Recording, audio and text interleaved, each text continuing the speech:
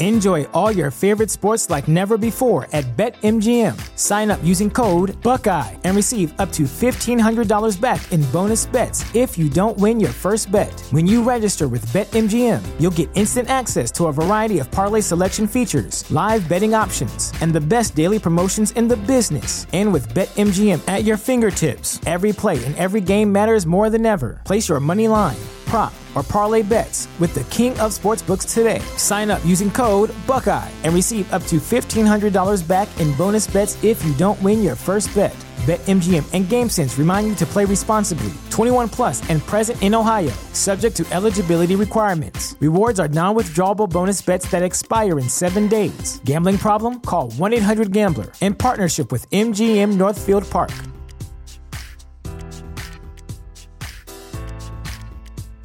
This is the story of the one. As head of maintenance at a concert hall, he knows the show must always go on. That's why he works behind the scenes, ensuring every light is working, the HVAC is humming, and his facility shines. With Grainger's supplies and solutions for every challenge he faces, plus 24/7 customer support, his venue never misses a beat. Call quickgrainger.com or just stop by. Grainger, for the ones who get it done. You guys are terrorists. What happened? I'm not saying it. Better not make it in the show. That ain't it. Bro. That's okay. Where'd you guys send that? What are you guys talking about? No. It's nothing that was sent. It was I don't know something what that was already sent. Anymore. It doesn't matter. It's just something that's in my own head. Brian said I'm still in here in the private chat because I put him on timeout. Yeah. Yeah. All right, Jake. Whenever you're ready, go ahead. All right. Well, welcome back to another Wisco Fanatics Friday night Packer episode. We got a couple clowns in here this week. Bryant and Simon already bringing the energy. Before we get to that, I wanted to say happy birthday to my mom. My mom's birthday's not till Monday, but we won't be live then. So I wanted to say it on video. I love you, Mom. Happy birthday. You guys watched that game last night? The Saints and Cardinals? Oh, yeah. I was watching the Bucs game last night. That was the most exciting Thursday night game of the year. I was also like watching 70-something points. Yeah. That was a wild game. And he threw back-to-back pick sixes. So Tyler put me onto a great Twitter account. Oh God! What is it? Art to sports? Oh yeah. I saw you guys. Sports to art, but make it sports. Art, but make it sports. And they took a photo from that game last night. The Andy Dalton, just standing there like, what the heck's going on? And the guy diving in the end zone. Yeah. And they put a photo next to it. And it was like, I don't know how this guy's finding all this art. Like, this guy must be a genius or something to know all this stuff about art. But it was perfect. And if you saw the post, Tyler took the photo that I sent to you guys yesterday, the video of Aaron Rodgers rubbing his nipples at practice, and he sent it to him. And the guy actually found art that's pretty close to it. These are solid, actually. I was there's no way. It's art, but make it sports. Yeah, dude, they're good. They're good. I was it's like this guy's good, man. Yeah. So I if you do not follow that, please go check that out on Twitter. It's a great account. The ones that are on there, like, they're pretty cool, actually. Yeah. Like, some of them are funny, some of them are like a little ridiculous, but some of them are actually really cool. The picture on the front page is gold. That's pretty good. These are funny. I don't even know what the hell I'm looking at when I look at art. Like, I'm like, what does any of this mean? These artists are like, it means this and it means this. I'm like, that is not what I thought you were talking about, buddy. Represents this about society and how we all hate ourselves. I'm like, yeah, that girl just has her nipple out, so I don't know what you're talking about. It's okay because it's art. Yeah. See, that's the thing. Art is that's a whole different level. You guys watch any basketball? You guys watch the Bucks? No, you guys basketball fans? I don't watch. I like basketball. man. I pretty much wait until like Timberwolves, man. Yes and no. I was a Dallas Mavericks fan to begin with because when quick story short, before the Wild moved back to Minnesota, I was a Dallas fan because they used to be the North Stars. So then at that time, I picked the Dallas Mavericks right around when they had Berea and all them around in that and Nowitzki. And then, but I do like the Timberwolves, but I'm not a huge basketball. I don't watch it all the time. I will watch it, especially later in the season and pushing towards the playoffs. So I'll watch the playoffs. I used to be a little big. You guys will chastise me for this, but I used to be a big LeBron James fan, and then some of the stuff just got a little too political for my liking, and then I backed up. I literally got a tattoo for the guy. Yeah, so I love LeBron. LeBron's been my guy forever, man. So yeah. So I leaning the wrong watch way. The playoffs. Yep. Okay, let me tell you this. So Dwayne Wade, when LeBron and Dwayne Wade teamed up, that's how me and Tyler became best friends.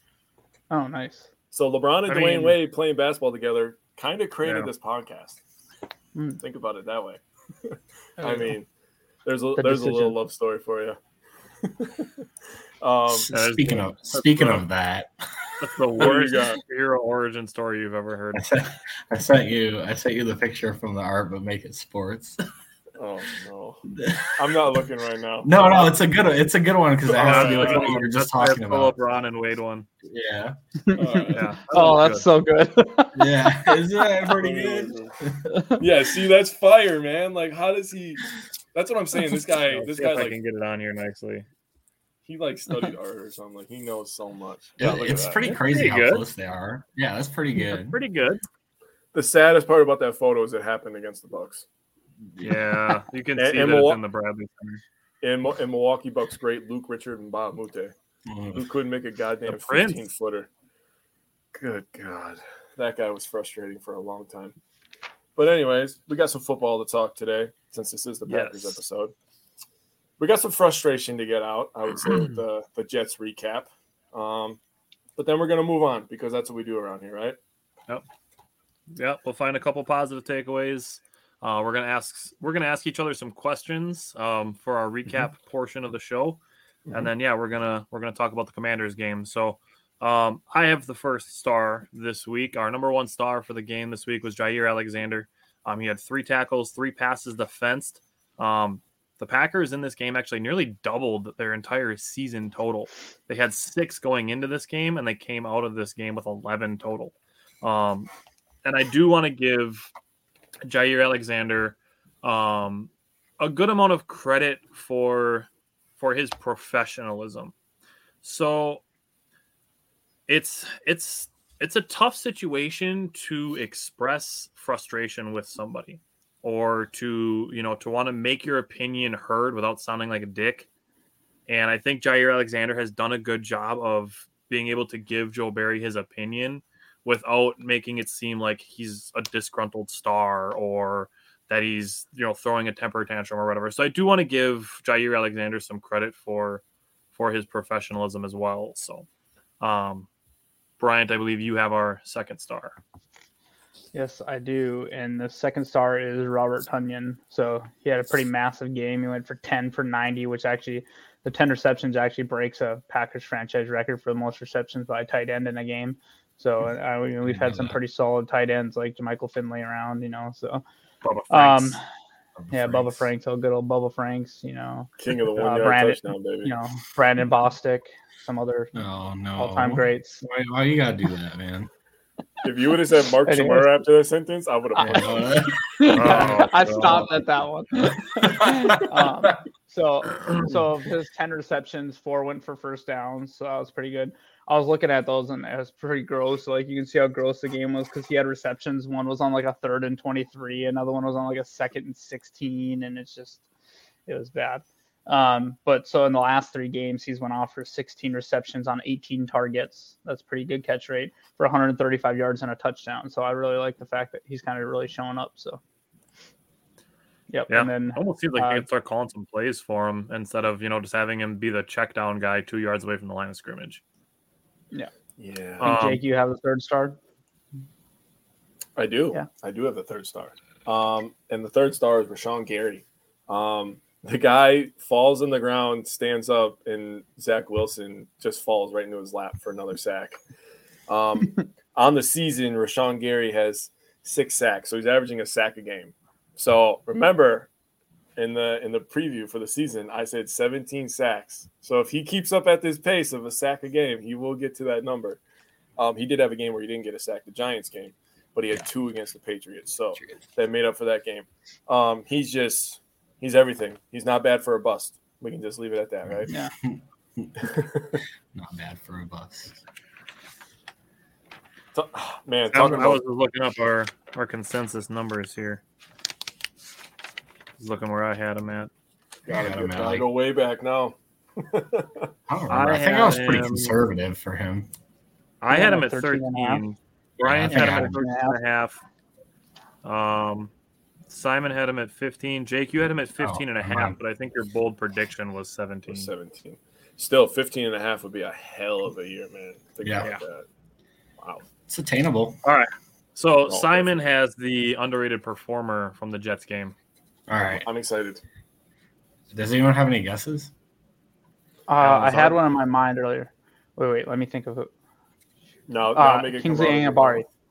No. What about Keyshawn Nixon? No. I don't have a Pat guess. O'Donnell because you have a man crush on I'm him. coming in with no expectations. All right. Newman. So, not underperformer, underrated. Okay. Yeah. Oh no. As trash as the offensive line was, this was David Bakhtiari's best game of the year. Yeah. That's fair. Okay. So, Bakhtiari played 49 pass blocking snaps, gave up 1 pressure. He also faced Carl Lawson on 38 pass rushing snaps and only gave up a single hurry. So he had a really solid game. I think he was rated in the high 80s for pass blocking and run blocking. Yeah. At least a couple times during the game, I've seen him look back at Aaron Rodgers getting sacked and just like shake his head.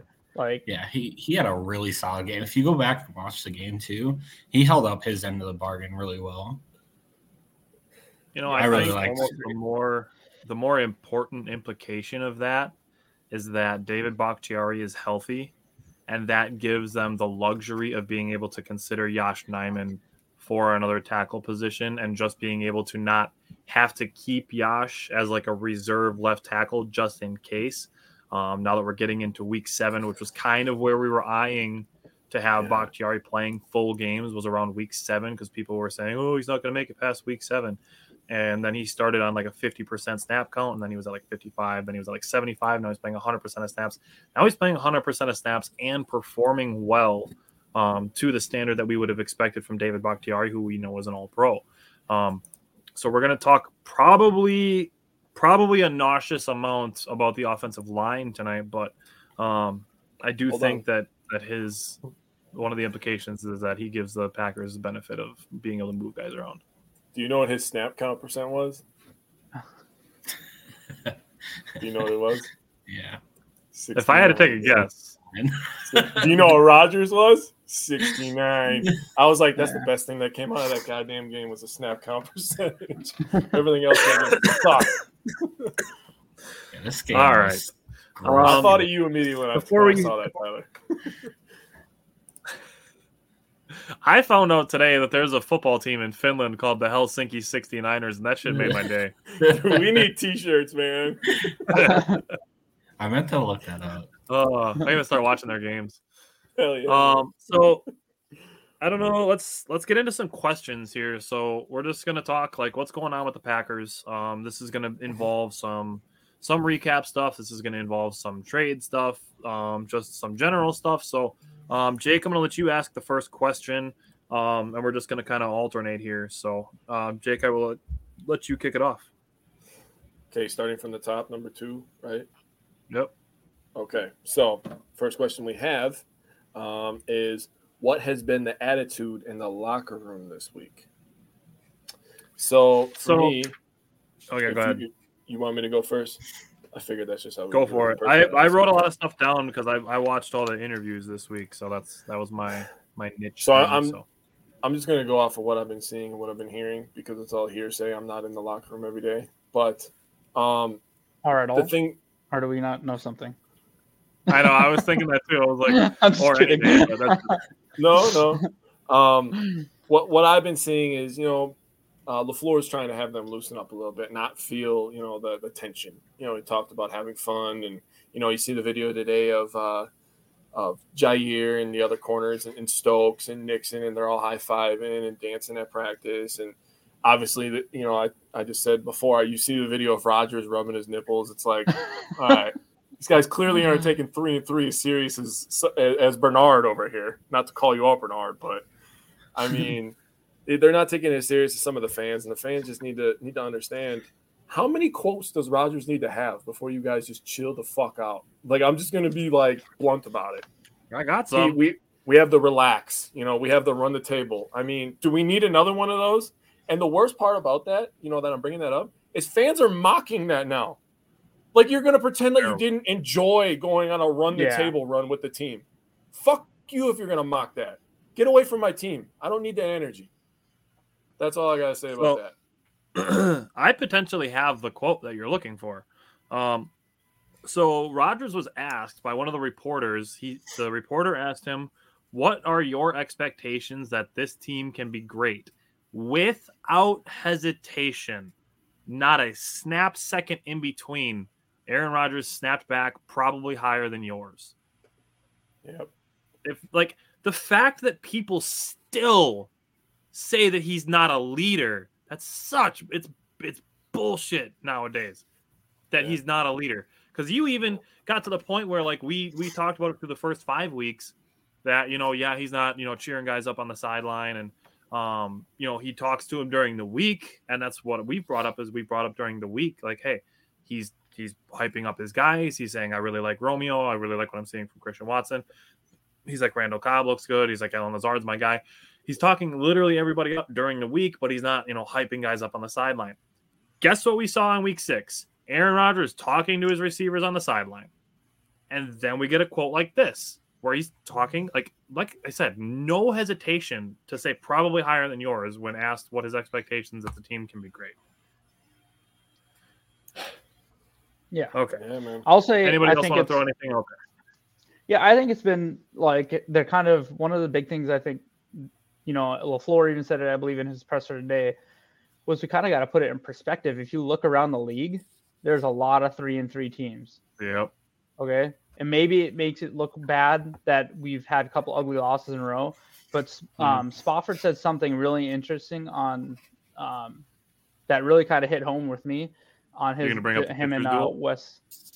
No, I'm not. Ooh, I'm okay. He said 6 quarters ago, this was a 3-1 team with a 10-point lead.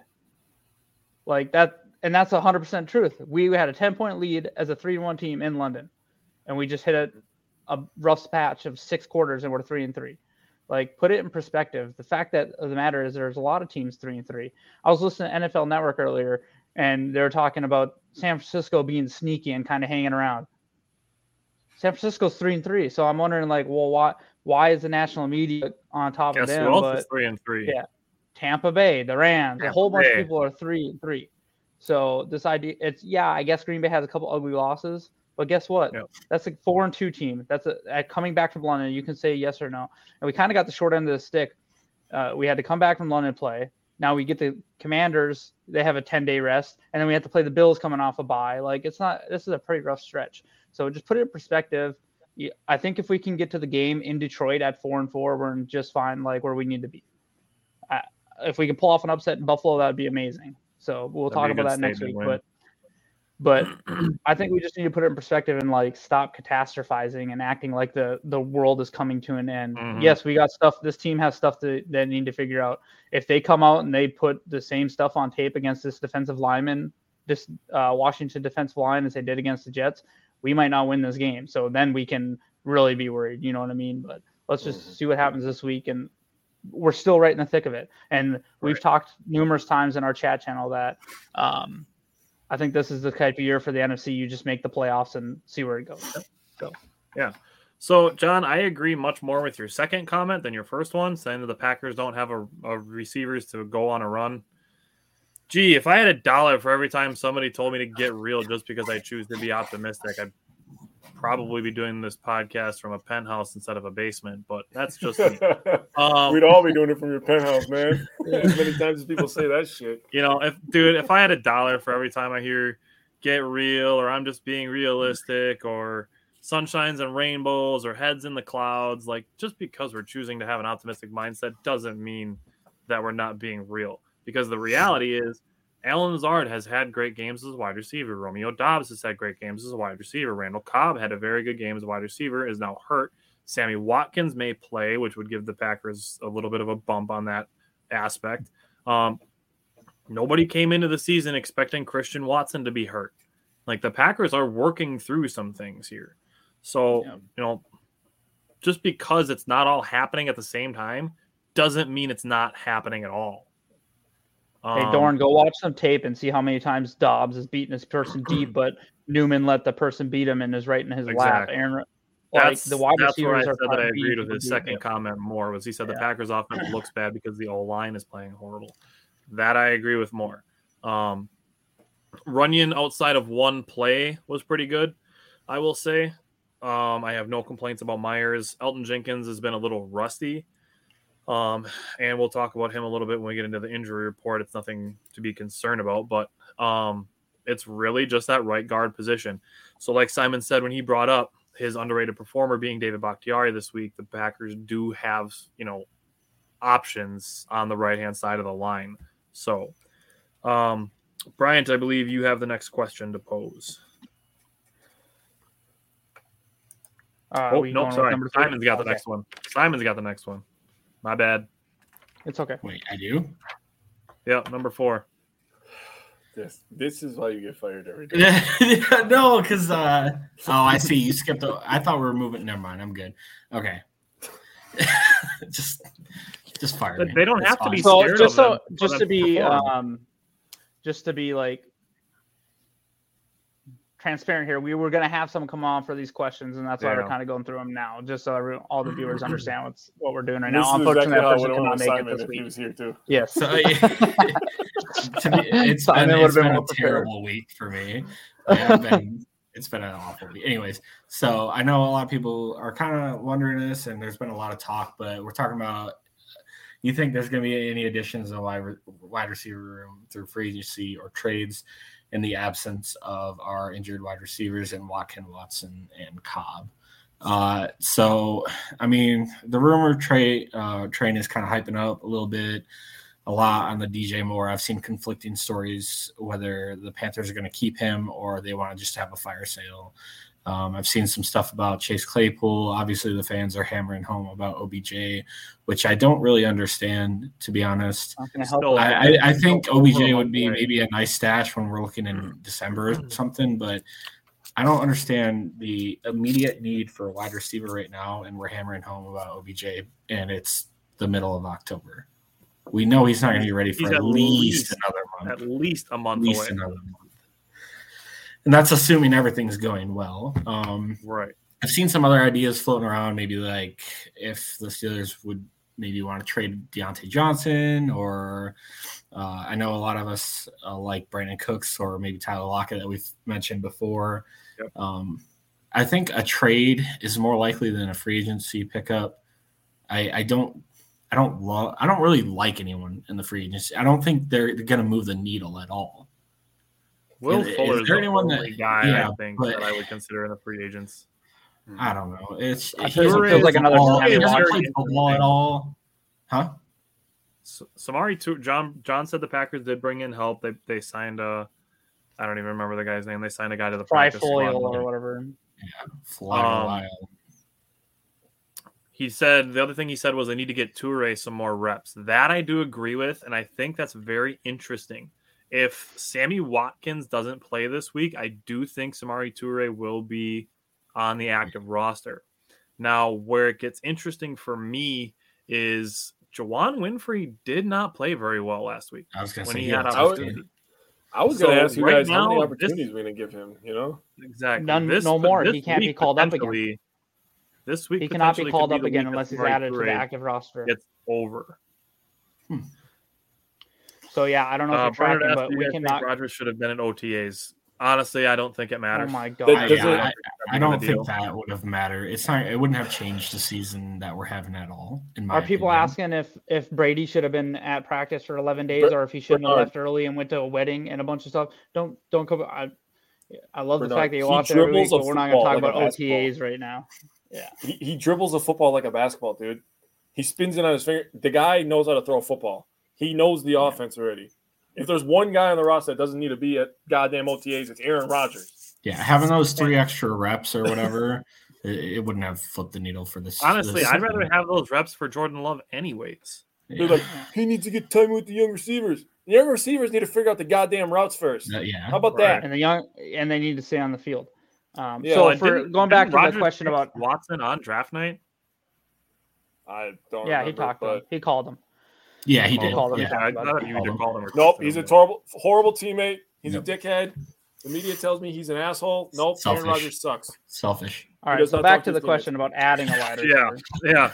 Jake and This is Simon, something- or Jake and Brian, do either of you guys think the Packers will add to the receivers? I'm gonna I let do Brian go think first. I think if we're gonna make a move, I think it will be this year. I would love the 3 that I would love would be, well, 2 I would love would be DJ Moore for sure because he's 25-year. Like I would, if they said, "Hey, we gave up a first for him," I think I'd be okay with it, to be honest. I know it's a little steep, but that's a 25-year-old wide receiver who just continuously puts up 1,000 yards on a terrible team, right? Yep. Brandon Cooks, I do like him, but his cap number is He'd just be a rental. It's going to be, yeah, and we would have to eat a lot of cap next year. Whereas DJ Moore, I think we could extend even further out and thin it out more for us. And then Tyler Lockett is another one I would really love to see. And Chase Claypool because he's on his rookie deal. If we can get, so if we can get Chase Claypool, I would like that as well. So What about Elijah Moore? I know the Jets say they have no They're not plans gonna trade him. but they also said he's not playing this week. Like, I just also straight have up no- not playing. I have no interest in a wide receiver that's complaining that his team's winning, and he's been actually getting a That's decent amount of true, too. targets. The last couple weeks, I get it that he hasn't got as much targets, but guess what? They've won, and like That's he the has Brees Hall like the show. 3rd most targets on this team or something. Like he's Didn't doing Wilson- fine. was He's got a Wilson couple throw, hundred. 19 passes on Sunday. Yeah, like 18. Yeah, 18. You know what's 19, but gross? They won that game. He only threw 1 pass over 10 yards that whole game. Yep, It was, and it was the one that gave them the momentum. Yep. What's more gross is they went 1 for 11 on 3rd down and they still beat us. But whatever. Yeah, I was going to talk about God, I'm trying to have a good conversation. that. Yeah, we're not They doing did well. kill it. Well, So- John brought up a good point too. Having Sammy Watkins back with him being such a good blocking wide receiver, having him and Lazard both available. Personally, and I think they did this maybe once in week 2, having Watkins, Lazard, and Dobbs all trip lined up on one side, and they ran a screen, like a wide receiver screen to Romeo Dobbs, and then he had Watkins and Lazard out in front of him to block for him. I'd like to see a lot of that this week if Sammy Watkins can play. I think Sammy's going to play. I really do. So I'm going to answer the question real quick. You stole my bit about Claypool being on a rookie deal. That's why I laughed. Oh my 'Cause god. I would love that. Just because he's so cheap and he's big and he could jump and run. And He makes some nice but- catches too. Yeah, really nice. yeah. Like, yeah. The Steelers have no shortage of wide receivers. They just don't have a quarterback. I would take Deontay Johnson too, even though he's had some drop issues. But that guy, I love Deontay Johnson. That guy is a He just target gets monster. open. Yeah, he gets He's a open. possession receiver. yeah, he would be great with Aaron. He's essentially what I think of young Randall Cobb. Always Yeah. open. You can put him in the slot, put him outside. He can kind of do it all. He's just a quick little guy.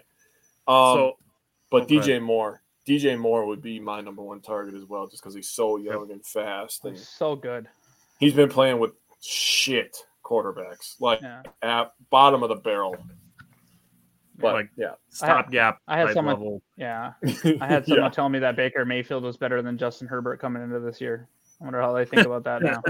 Sounds like something Skip Bayless would say. Who the fuck Yeah. said that? Yeah. So let me Someone ask in you- the hate the chat. internet. I hate the internet, dude. I hate the internet. Let me ask you guys this. Do you think Robbie Anderson would have been a better fit than any of the guys we just talked about? No. No. No. Oh, look at that. We're I'll all in say- agreement. Look at that. That was nice and easy. Here we go. I'm going to do another if I had a dollar scenario. If I had a dollar for every person I saw complaining that the Packers didn't trade for Robbie Anderson and that he only cost the Cardinals a 6th and a 7th, we'd also be doing the podcast in my penthouse. The fact that this is a Wisconsin sports thing in general. This isn't just Packers fans. Mm-hmm.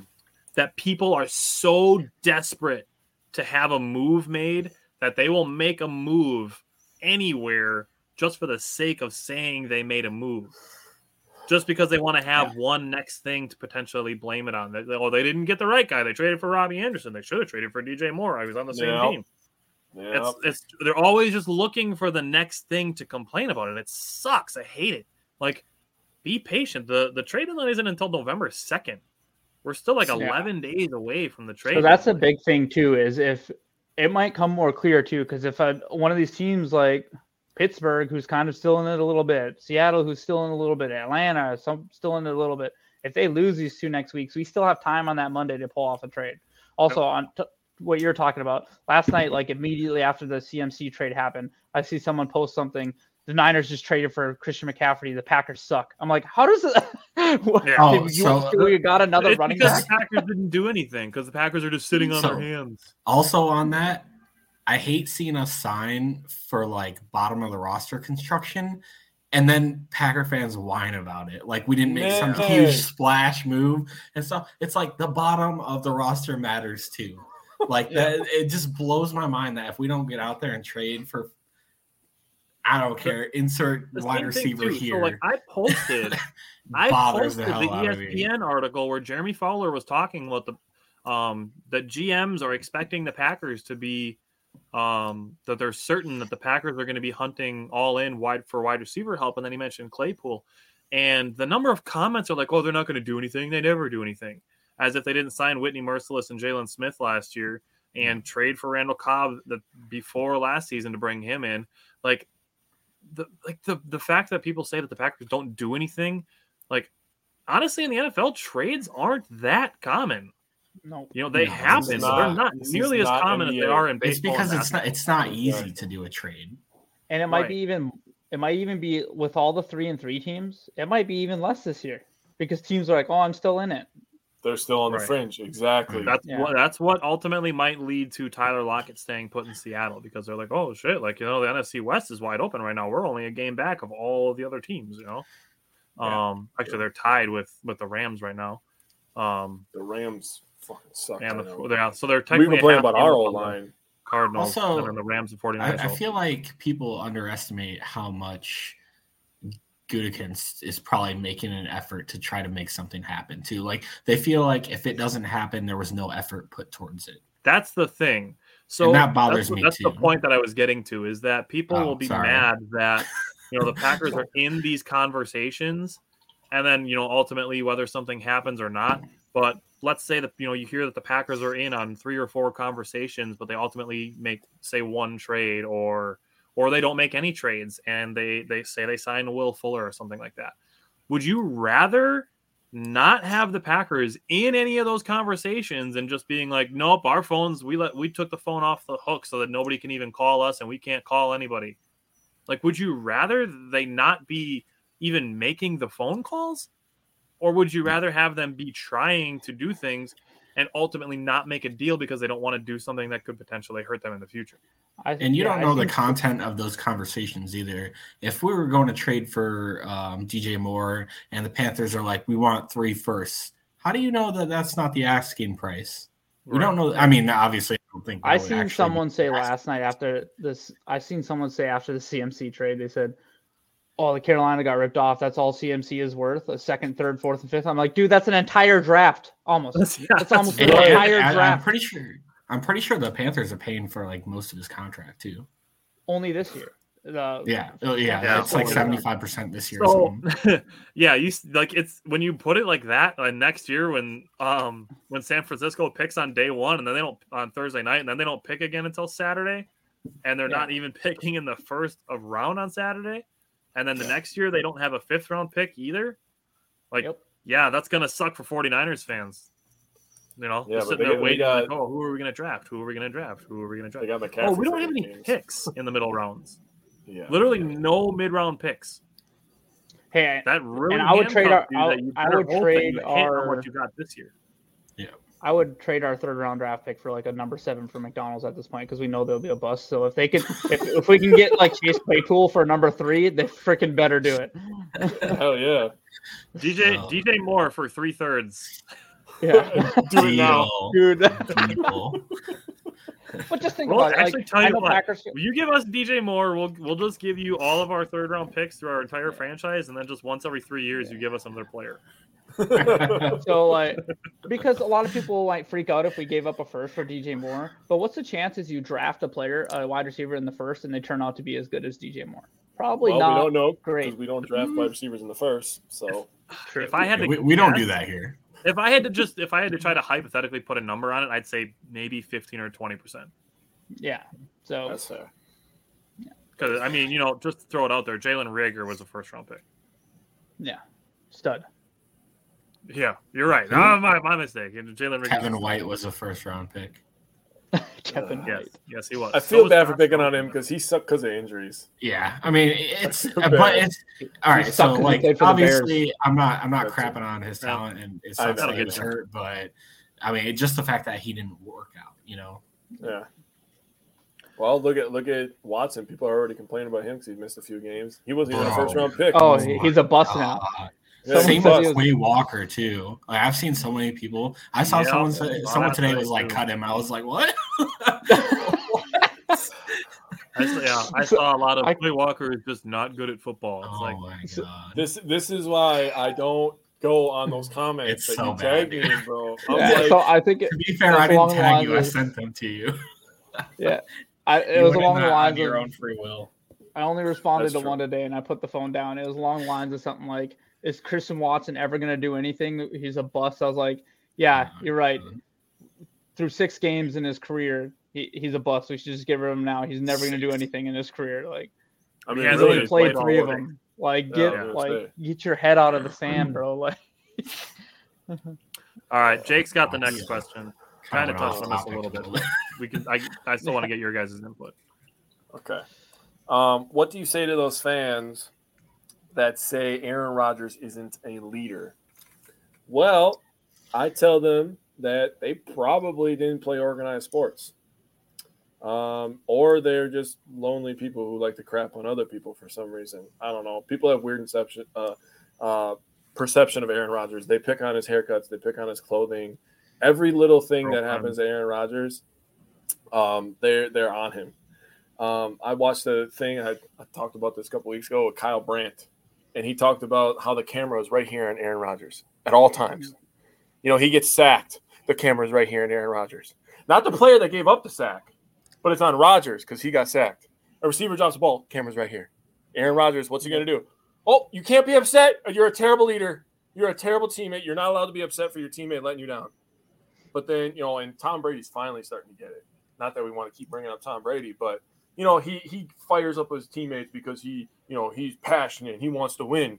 And he's throwing tablets because he wants to win. But then when Rodgers does that, he's a crybaby.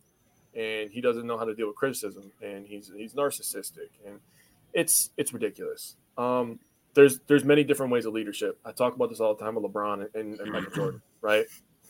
And I only brought up LeBron because, you know, Brian, I'm in basketball mode for right now, to be honest with you. After watching the Bucks last night, got me a little fired up for basketball. But Michael Jordan was looked at as a great leader, and he was a dickhead. He in practice, he was going at people. He was going at them personally. On the court, he's going at the opponents personally. LeBron is a different kind of leader.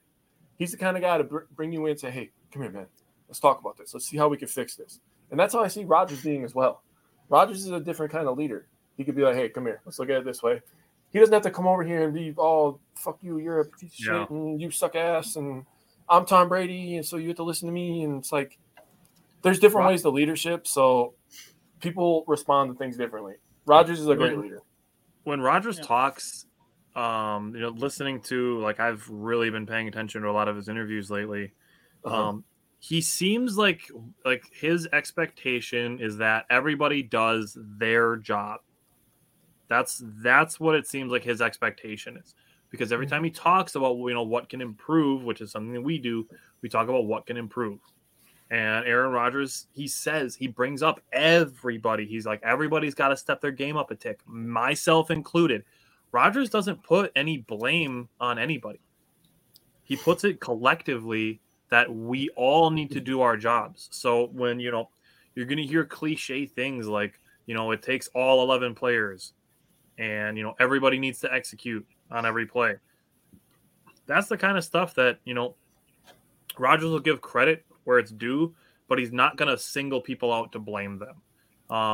Some of the reporters were asking questions to Rodgers and LaFleur this week, trying to kind of bait them into some of those questions. And they were doing it when they were talking about the Commanders too, about Heineke and Wentz. And, LaFleur was like, I'm not going to get into that. I'm not going to engage in that hypothetical. So the other thing I wanted to bring up. Yeah, they're trying to get into sorry, go ahead. Trying to get him to throw shade, basically. And they were trying to almost, I think it was Bill Huber that was really trying to push this feud between Rodgers and Matt LaFleur because they were talking about simplification. Yep. I think he was the one that was trying to push some stuff between Rodgers and Jair last week too. Probably.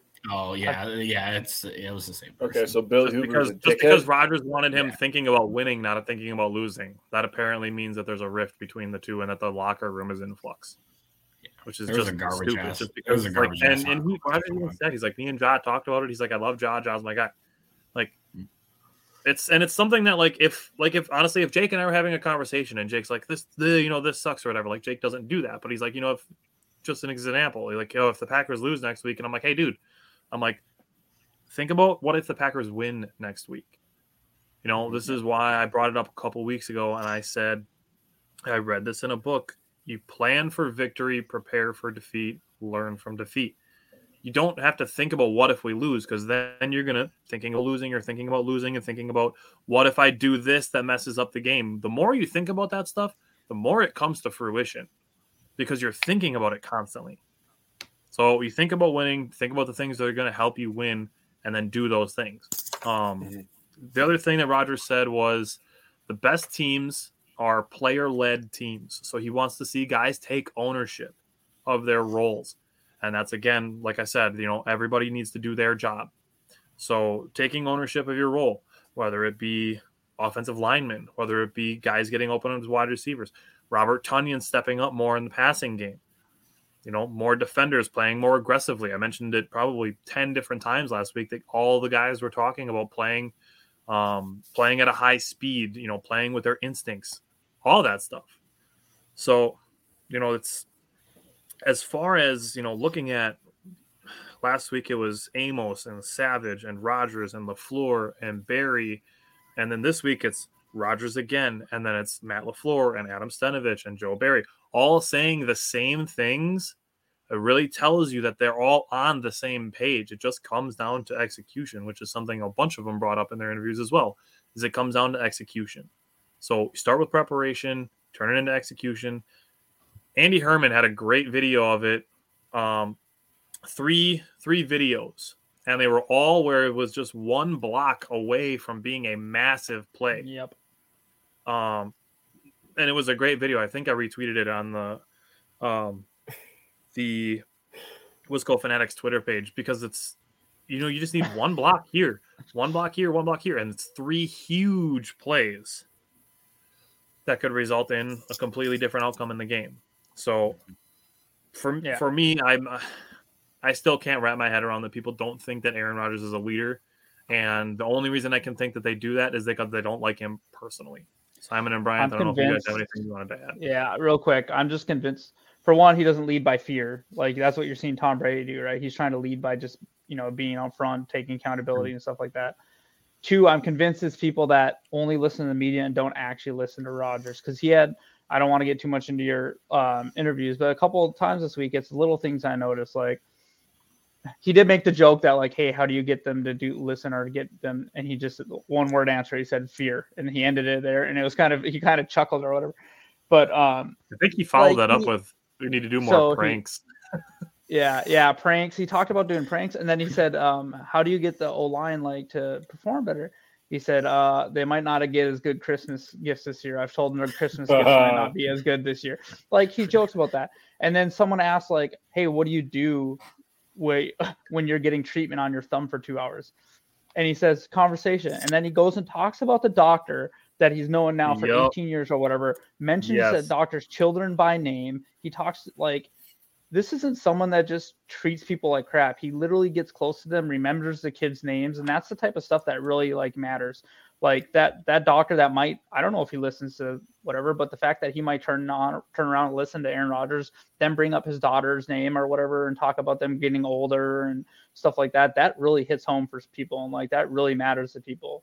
Like as a leader, if you can talk to your people that you're leading or your teammates and talk to them about their personal life and ask them how they're doing in their personal life, that matters. And if you listen to his Pat McAfee stuff, he talked about like, yep, I get all grindstone all the time, right? Like jokingly, he's like, look, we have personal lives as well. And that's stuff that matters. Even Matt LaFleur said, I need to get out of the office once in a while because someone asked if he slept there today or whatever. He's like, look, we need to kind of have some balance of personal life too. So the fact that Aaron takes time to get to know these people, like earlier in the season, talking about Dubs' upbringing and his family and stuff like that kind of stuff resonates and it matters. So those are just people that listen to ESPN and Skip Bayless and Colin Cowherd. Great. Simon, do you want to add anything? You don't watch Cowherd just crap on the Packers 24/7? It's not your favorite thing to do? Yeah, the last thing I got is just like, I think I would much rather listen to like ex-teammates that talk highly of Rodgers than some person that is a rival. And it blows my mind that you have so many people talk about how good of a person Rodgers is and what a leader he is in the locker room, and then you're still sitting there like, oh, he's a garbage leader. And Greg Jennings said he's a dick. Yeah, you have like they'll two always people. Point to the one person that has. You have two people in his whole career that's maybe talk crap about him. Yeah, but then you have 75 other players that come out and disagree. It just, I don't know. To me, I just don't get it. I mean, I get it because you just want to, crap on the Packers or whatever. But anything that helps you justify your personal feeling, that's what people are going to agree with. Yeah, I know, and I don't know. Even Packer fans are starting to turn on him a little bit this year. And I saw someone say bench Rodgers, and I was like, come on, man. Like, I'm not 16 and the Packers were 500 versus week 6 and the Packers being 500, that'd be different. But it's not. So it's not. Yeah. And it just, I don't know. To me, like, I'm not abstaining Rodgers from any of the blame that's going on for this team or whatever. Like, he has also played his part, and we've talked about that, I feel like, enough to where all of us have agreed that he has some blame in. But there's a lot of other things that are wrong besides Rodgers. So benching Rodgers is not going to fix this team. It's not. Destroy the team. It would destroy this team. So before we get to Bryant, who's going to ask our next question, I just want to answer Cody's question. Cody asked, how concerned are you that we didn't send 69 first-round picks to Carolina for DJ Moore in the first 420 seconds they announced they're looking at offers? Very concerned. I'm going to go with a 6.9 out of 10 on how concerned I am. 69%. Okay, so the thing with Rodgers, I don't think his accuracy is really off. If you look at a lot of the throws that he's overthrown or underthrown, it's the timing, because he has to throw the ball a second sooner than he wants to because he's got an offensive lineman in his lap. Mostly named Newman. Yes. And then hanging on to the ball too long. So I'm glad you brought that up because I did have a quote from Rodgers on that. Rodgers was asked, he's like, it looks like there's a lot of opportunities for you that you can take off and run. And Rodgers said he really only thought there was one where he should have. He was looking for Romeo Doubs to come back towards the sideline because he was looking for a first down there that he didn't tuck and run. And it was that one where he was flushed out to the right side and he didn't eventually run. But he did say that he's going to be more aggressive on opportunities to run going forward. So Aaron Rodgers isn't going to turn into Lamar Jackson or anything, but we might get to see. Can you imagine him with those wheels? What we've come to see from him. Yeah. So but go ahead. Okay, so the question is, what is the likelihood a change is made on the offensive line? I'll go first. So I'm going to be at the game this weekend. If I see Nice. Newman run out there, you might see someone running on the field and punching Adam Stenavich in the dick, and it's going to be me. I swear Dude, to God. you said you were going to do that. Like, why would you punch Stenavich? Because then Newman's going to Whoever stay needs in. to be put. You want Newman I'll out. kick You gotta- Newman you in the gotta knee get or Newman. something. Yeah, And you I'm got to getting- Tanya Harding that guy. I was going to say slash his tires, but Jake's like, go for the ankle. Just go I for it. never hope for injuries, but like if that guy could just stub his big toe and like long enough to miss a few games and get replaced, Turf toe. I feel like they're finally going to do something. But the only thing that's worrying me is they keep talking about continuity. Well, guess what? If you care about continuity, but your continuity equals crap, it's time to break continuity. Okay, fine. Keep the left side the way it is. I like running it over there. I like David Bakhtiari over there. There's no reason at this point. I love Elton Jenkins. They came out this week and said he is not 100% and that he's not playing at 100%. So then kick him inside where he was a Pro Bowler and give anyone else a chance at right tackle. What's the worst that can happen? What, Aaron Rodgers gets sacked 4 times? I was literally concerned for his health. I was literally concerned for Aaron Rodgers' health against the Jets. Like, Dude, that one hit, yeah, where you got hit in the how many knees when he was times did we airborne. see? How many times did we see? For one, when Hansen came in, it was like night and day. I remember Aaron Rodgers had all day for a deep shot that we probably didn't complete, but well, I know we didn't complete it, but he had all day, right? So I'm a little salty, all right? Just Um, let it go, man. Just a little. This sounds bad, but why couldn't it have been Newman's bicep? Damn it! Like, why does Hansen have to get hurt? Because Jesus, he looked good for the bro. 4 freaking plays that he was Yeah. in. I don't want him to get hurt. I 5. don't want no one hurt. 5, whatever.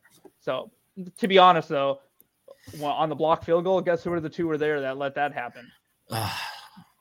Who was The it? freaking Yeah. the public defender law firm of Newman and freaking Hansen. So, like, Oh, I man. cannot. Rich So- Bisaccia Zach did Tom come out needs and a say that chance. he took Something- the blame for calling that coverage. So, anyways, so I do Speaking think of, so now, that hold on, an real quick. offensive line change. If will you want to happen. know how Stop. bad the offensive line was, Do I have to? on 49 pass blocking snaps, they had 13 pressures allowed. Oh, So 25%, more than 25%, Yeah, more a little More bit than more, but 25%. yeah. 28%. that's Oh, bad. that's Yeah. great. Oh, what about like the first 2 plays of the game where Aaron Jones couldn't even get the ball handed to him and he was getting Oh, my tackled in the God. backfield? Oh, I mean, yeah, I was gonna get into that, but Yeah. But yeah, I think there's been too much smoke. Like kind of like we're talking I about would with their say, smoke. give me a Usually number out there's of 10. fire.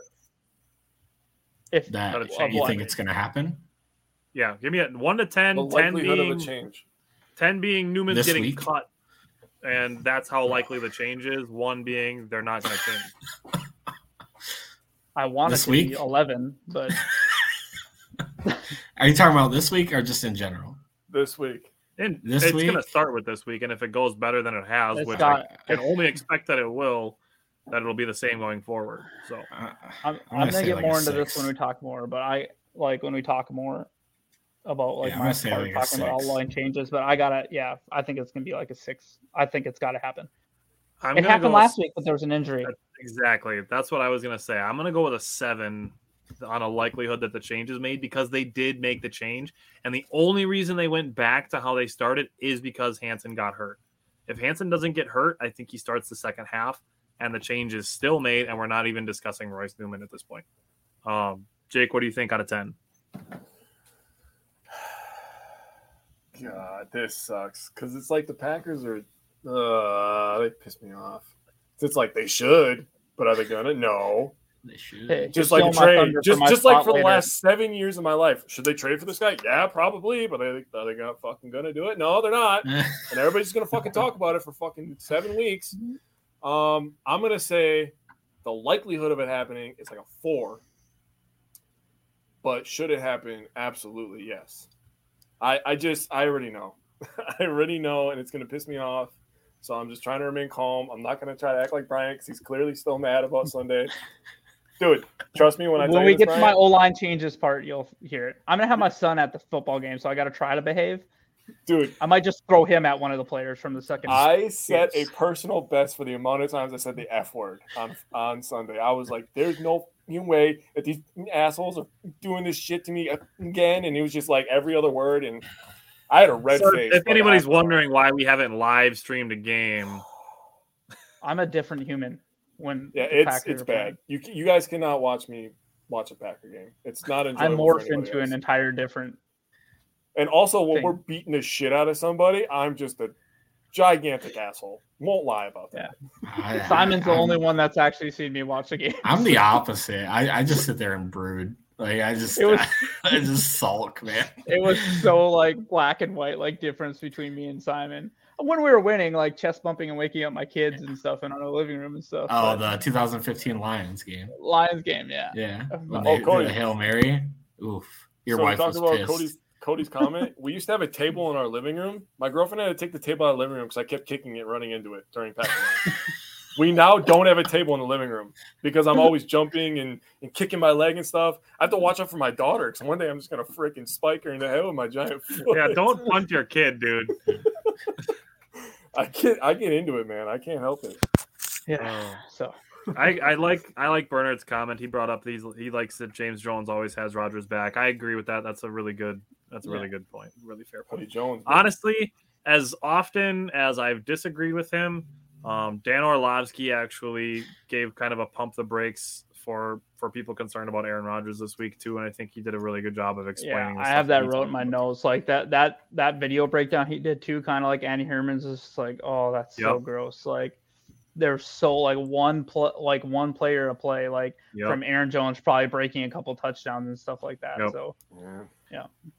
I won't get too much into that then. But my next question for you guys is, what do you say to people who say that if the Packers win on Sunday, that it's just the Commanders?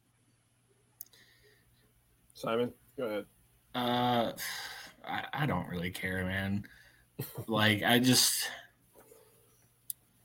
want to see him win a game and turn that into some type of momentum.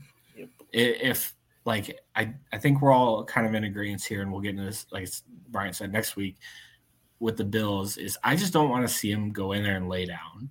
Like if they somehow if they win against the Commanders, take some of that momentum, take some of that energy and hype that coming off a win, and go in there and make it a challenging game. That's what I want to see. Kansas City last year. What's that? Kind of like the Kansas City game last year. That's what I'm hoping for. Like go in there and make it a competitive game. That's what I'm looking for. Like I think I'm getting a little bit ahead of myself. That's what I'm looking for. So just the Commanders is kind of lame when you're a 500 team in the middle of an NFC battle for the playoffs. Yeah, you take all the wins you can get because a lot can happen. They don't ask how, they ask how many. Yeah. So I don't really give. My thing is that they still have talented players on the roster. It's still an NFL football team. For the first fact of it. They have good defensive linemen. They have one really good linebacker. They have like 3 solid running backs. You listen to, again, bringing up the interviews, every single person that was asked about Taylor Heinicke, like praised how much of a competitor that he is. So I know Matt LaFleur won't say it, but I'd rather play Wentz than Heinicke. 100%. Me and Simon were at that game watching Heinicke run all over us. Last year. Yeah. He had like 98 rushing yards or some crap. Yeah, 98 or 99, yep. He broke like a 30-something yarder against us. John, we talked about the Vikings schedule a little bit last week. Like their schedule is too easy for them, like to not extend their lead. If the Vikings don't like extend their lead in the NFC North, it's because of their own fault, not necessarily because of anything the Packers are doing. But I'm very realistic in the likelihood that the Vikings are probably going to win the North this year. They got to go play Miami with Skylar Thompson. Like something would have to go wrong at this point for the Vikings because if you go and look at their schedule, it's very, very easy. They'd have to lose. That's what I like about Green Bay is like 3 games that they should win. If we scrap and fight our way into the playoffs, which we should still at this point, we're going to be much more seasoned than some of these teams that might win their division, like the Vikings, because the Vikings have maybe 2 hard games left. Yeah, Robert kind of echoed the sentiment that we brought up too. That Taylor Heineke is a little more worrisome than Wentz. I think it's just because he's more versatile. The distance between Heineke's running and Wentz's running is a bigger gap than the distance between Wentz's throwing and Heineke's throwing. Agree. Agreed. And it's easier to sack Wentz is the one being paid the money, so he's the one that's going to be starting. Yeah. Jake or Bryant, do either of you have any comments on what to say if the Packers beat the Commanders and you get the they should have won comments? Look, I don't care because then when we beat the Tampa Bay Buccaneers by only 2 points, everyone complains about that game because we didn't score the last 10 drives. Like, just shut up and be happy. If we beat them, we're 4-3, and guess what? Whoever is 3-3 and loses, we're now ahead of them. And at the end of the season, you're not going to go back and care how we won or lost those games. It's a win. Yep. You take the wins when you can get them. Yep. They don't ask how. Be happy. Find some happiness in a win because the last 2 weeks have been miserable. Yep. I was going to say a rhetorical. How the hell are you going to complain every time they lose and then they win a game? You still find shit to complain about. It's Packers just fans the have been complaining Commanders the whole year. Like that's Tyler said, why we do the opposite. Jake and I are the anti-venom to that shit. And even when the Packers lose, we still look for positive takeaways. We beat the Bears by 17 and people were still complaining. Like, just shut up. Exactly. Just shut up. So what did I say? I put something up early in the week or maybe right after the loss. And I kind of promote our show a little bit. And I was like, we're going to try to, put some positives out there that the Packers can go off of from the Jets game. And someone was like, so you're going to cherry pick stats? I was like, bruh. Yeah, that's all they think we do. They don't think that we talk about the stuff that they're bad about. Yeah, they're bad on run defense. We literally we're well aware of that. Criticize them. I think pretty honestly, like on both sides of the ball. But have you not heard Brian talk about Newman today? I mean, come on. The thing that we don't do though is, if we make a criticism, personally I don't like using the word criticism because it has a negative connotation. But we ask the question, what can they improve? And then we ask the question, how? We don't just say the Packers' run defense sucks and then leave it at that. Yeah. Like, we're not just out here just bashing. That's the thing that we're not doing. We're going to ask the questions, what can improve? And then we're going to ask how. So we want to ask and then answer these questions instead of just throwing out blind shade at the team that we love. Yep. There's no point in that. And honestly, all it does is it brings negative energy back to you when you do that stuff. That's why Jake and I started doing this show the way we started doing it like a year and a half ago. Yeah. Is to do it from a better mindset. And then, shockingly, you hear Aaron Rodgers say things like, it's about the mindset. It's about the manifesting of what you are thinking about. I'm not saying that, Aaron Rodgers is a perfect role model, but listening to things like that where he's talking about the mindset, if you go into a game not just here to be the first person to complain on Facebook and have people agree with you because it does whatever it does for your ego, but if you actually watch it looking for positive takeaways from a game that might not end in a positive result, you can still see that there are good things to take away. I will give you an example. The goal line defense. That is a perfect example to me. The Packers are down 14 points, and they're at the 3-yard line, and they stop them on 3rd and goal, and then they give up a penalty, and they get a fresh set of downs at the 2-yard line, and they still hold them to a field goal. Like, it's not like the defense was playing with the game on the line, but they still made a goal line stop. That's still a positive takeaway despite the Packers losing. Yep. Well, there are still positive takeaways from negative outcomes. So I don't know if you guys have anything to add on if it's just the Commanders. No, I think that's good enough. All right. You did a good job. I believe Jake has the last question. All right. The last question. Is there a player you think deserves more playing time? For me, I have one guy. And he plays in the D-line. I picked D-line this week because I was watching him a lot in the game. I think one guy that deserves more playing time is TJ Slayton. Damn, I think putting him sharing a little bit more snap share with Dean Lowry, and I have nothing against Dean Lowry. I'm not one of those guys. I actually like Dean Lowry. I think he does his job. I just think TJ TJ is down at the line last week. I just think that TJ Slayton is a little bit more, built to take on those double teams, just strictly because of his girth. I mean, to be completely on the honest, interior for sure. just being honest. That's a good Aaron one. Jones. I mean, Aaron Jones plays a lot. He just doesn't touch the ball a lot, which is pretty sad, Robert. But anybody else? Simon or Bryant, either of you guys got a guy you want to throw out there for that? No, I was gonna anyone. I was going to say ahead, TJ Simon. Slayton as well. I was just going to echo that sentiment. Yeah, I was gonna say anyone in the old line room not named Ryan Newman. You mean Royce Newman? Royce Newman, yeah. See, he's so Ryan forgettable. Newman. Ryan I'm Newman. a racist fan. He's already ready to cut him. It's over. He doesn't even know his name anymore. Was he picked in the 3rd round by chance? No, he was the 4th round pick. 4th rounder, Was I he? know. No, I would say like not being facetious. I would say facetious. I always say that word wrong, and Simon always makes fun of me for it. Anyways, Yeah. Josh Nijman. Josh Nijman, That's a good one. I think he's a top 5 offensive lineman on our team, and he needs time on the field.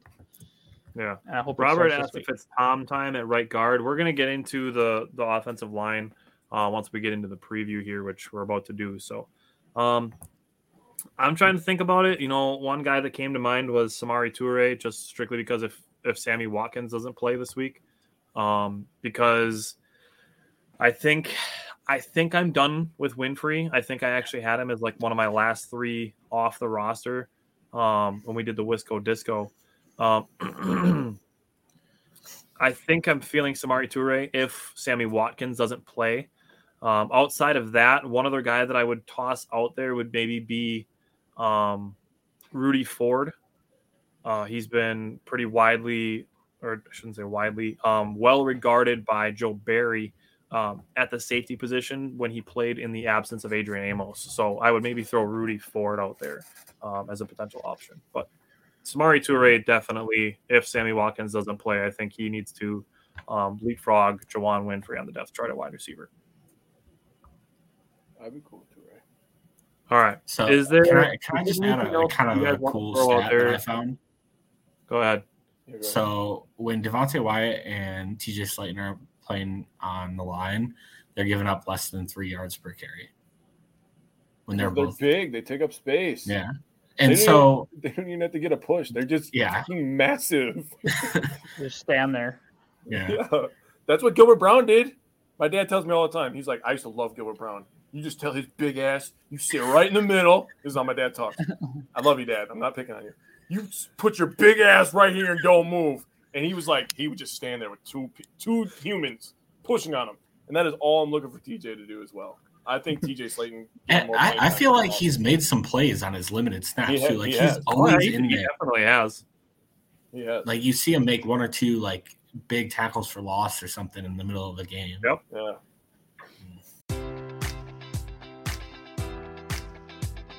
Enjoy all your favorite sports like never before at BetMGM. Sign up using code Buckeye and receive up to $1,500 back in bonus bets if you don't win your first bet. When you register with BetMGM, you'll get instant access to a variety of parlay selection features, live betting options, and the best daily promotions in the business. And with BetMGM at your fingertips, every play and every game matters more than ever. Place your money line, prop, or parlay bets with the king of sportsbooks today. Sign up using code Buckeye and receive up to $1,500 back in bonus bets if you don't win your first bet. BetMGM and GameSense remind you to play responsibly. 21 plus and present in Ohio, subject to eligibility requirements. Rewards are non-withdrawable bonus bets that expire in 7 days. Gambling problem? Call 1-800-GAMBLER. In partnership with MGM Northfield Park.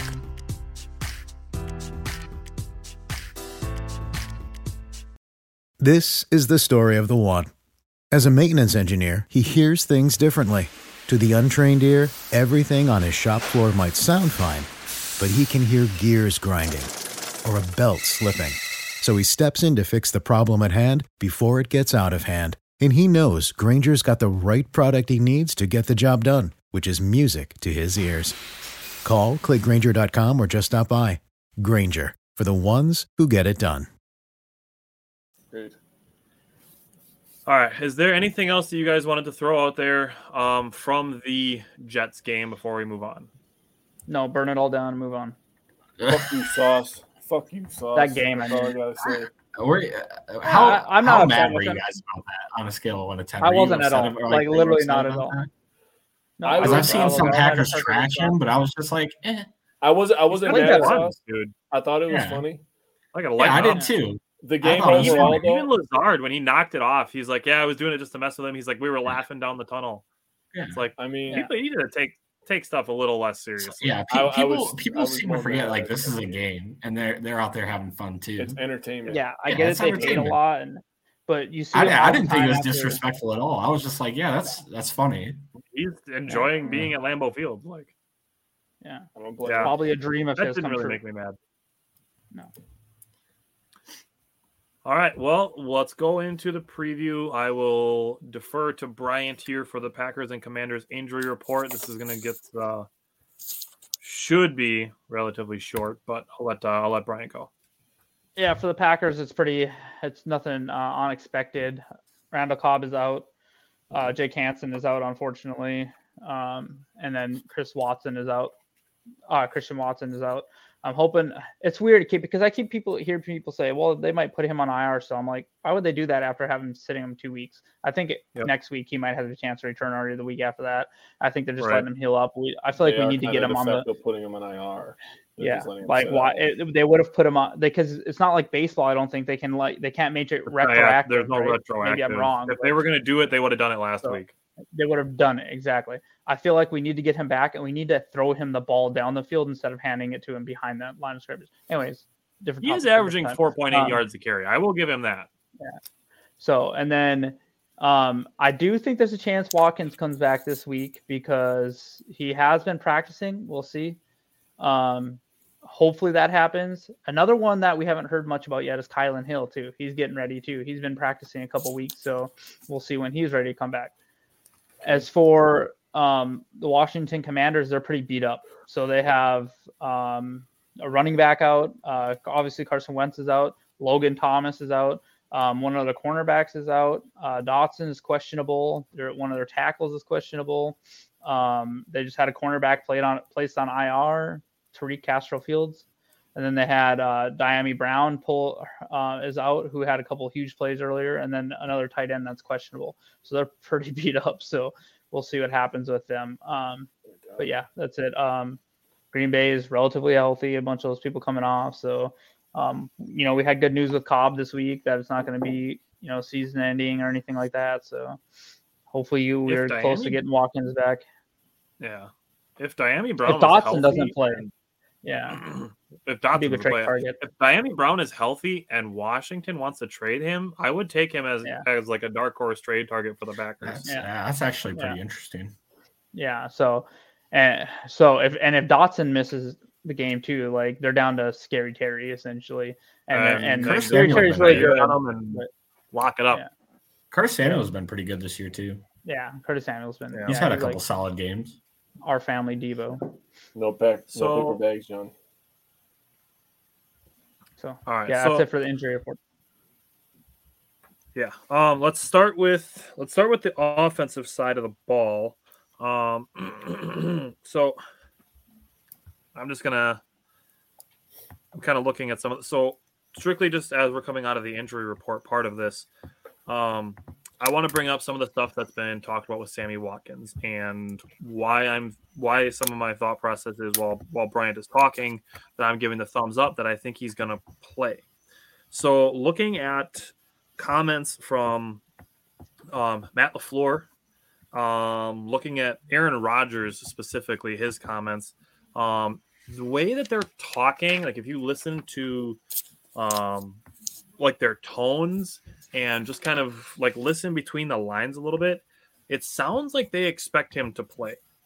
And then if you listen to Watkins himself talking, he's talking about it. He's giving a lot of credit to, like Rodgers was, giving credit to the coaches, giving credit to the trainers. Sammy Watkins said he felt this is the quickest recovery from an injury that he's ever had. And listening to, like I said, listening to Rodgers, LaFleur, I think Sammy Watkins is going to play based on the way that these guys are talking. So I want to go to Bryant, who's going to talk about some of the running back touches, and then we're going to get into the offensive line changes just because that's one of the hot topics going on. So we'll go back to Bryant on some of the running back touches. Yeah, so I know we kind of pushed that this last week was get them the ball. This week it's really hard. It was really hard because our offensive lineman was playing so bad. It's still like this week I'm not going to complain about the touches because I understand. I get it. It sucks they threw it 45 times or whatever and ran it 20. The part that is kind of weird to me was the couple tosses to the outside were working. It was almost like they were giving the ball to the wrong running back in this situation, like is how I thought of it. I was like, why isn't Aaron Jones getting that carry? A lot of times it was like Aaron Jones running in the middle, and it was like Dylan getting the quick passes out.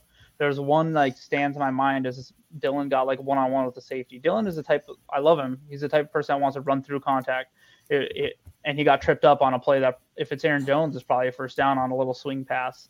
So Dylan did out-touch Jones, and I'd like them to, have more touches. But I feel like in this type of game, there was a couple times where they were running plays that probably should be run for Aaron Jones, but giving it to Dylan and vice versa. And then Jones after that, missed like a couple chunks of plays on a couple of series. Yeah. I think he was a little bit banged up in some of these series. So yeah. I will say I'm not trying to make an excuse, but Aaron Jones did miss a handful of plays.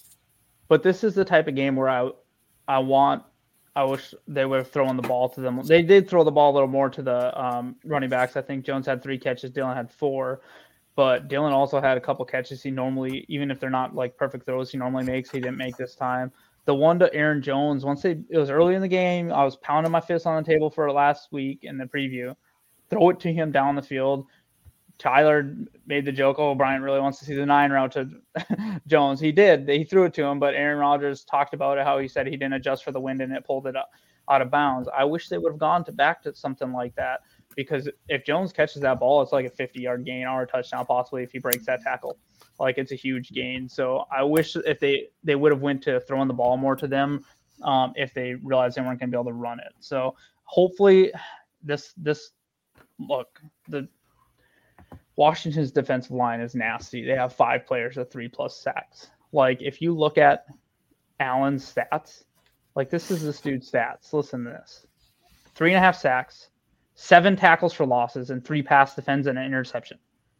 And then lining it right next to him is Payne, who has 3.5 sacks, 5 tackles for loss, also 3 passes defended. Like, that's the middle of their line. So I don't know that we're going to be able to run the ball up the middle against these dudes. We need to be, if we're not going to be able to run the ball, we're going to need to get the running backs involved in a quick screen passing game and figure something out. Run through the air. Exactly. So people might be upset with, like, this game is not going to be pretty. Like, this defense is very similar to ours. People look at it's just the Commanders. Their defense is pretty dang good. Okay, you can run on them a little bit. You can throw on them a little bit, but that front 5 that they're running out there is nasty. So on that subject, the Packers have the number 1 third down defense in conversions and percentage. Washington has the number 6 third down defense in conversions and the number 3 third down defense in percentage. So, like Brian just said, the Commanders defense, I almost said Redskins. Commanders defense is legit. So they have 37 tackles for loss. That defense does. That's pretty. 6 a game. That's crazy. Green Bay has 30. So I'm saying they have more tackles for loss than us, and they have 19 sacks, which is 4th in the league. So, Justin, we're gonna get to special teams in a bit. Jake is gonna cover special teams. I'm going to stick with Bryant just because we're going to talk about the offensive line changes as well. We've kind of touched on that a little bit just in the questions that we asked, but let's go back to the offensive line. Yeah, they have to make a change. I feel like it's going to happen. I feel like Royce had the chance. Like, when he got benched and then he had to come back from injury, he played just as poorly. Like, if that didn't fire him up to be like, okay, I'm on the verge of losing my job. Like, at this point, I get it that Tom is young. I get it that he's a rookie. Well, guess what? Who else made their first starts as a rookie? David Bakhtiari, Elton Jenkins, Josh Myers. Josh Myers. These people turned out pretty well. So if it's going to be Zach Tom or if we're going to kick Elgton Jenkins, and I don't know that I don't know Elgton doesn't get as much media time, so I don't know that I don't want to assume it'd be a pride issue for him. I get he wants to play right tackle because he's going to get paid more there, but I can guarantee he'll get paid more as a right guard that's all pro level than a right tackle that's in the bottom 10 of the league, because he's not been good there right now. And I get he's getting healthy, but if he's not 100%, push him in the inside where he's not, he's just he's not having to move so wide as much or anything like that. But I don't think they can go through another game with rolling Royce Newman out there against this off defensive line. Like, I'll throw up in my mouth. Like, we have to try something different. Let me ease your mind a little bit here with Adam Stenovich's comments. So obviously, Adam Stenovich was the offensive line coach last year. He's the offensive coordinator this year. He was asked how much time he still spends with the offensive line. He says he still spend a ton of time with the offensive linemen. The couple of things that he said really made me feel like these changes are coming. So one of the things he brought up was preparation during training camp of playing guys at multiple positions.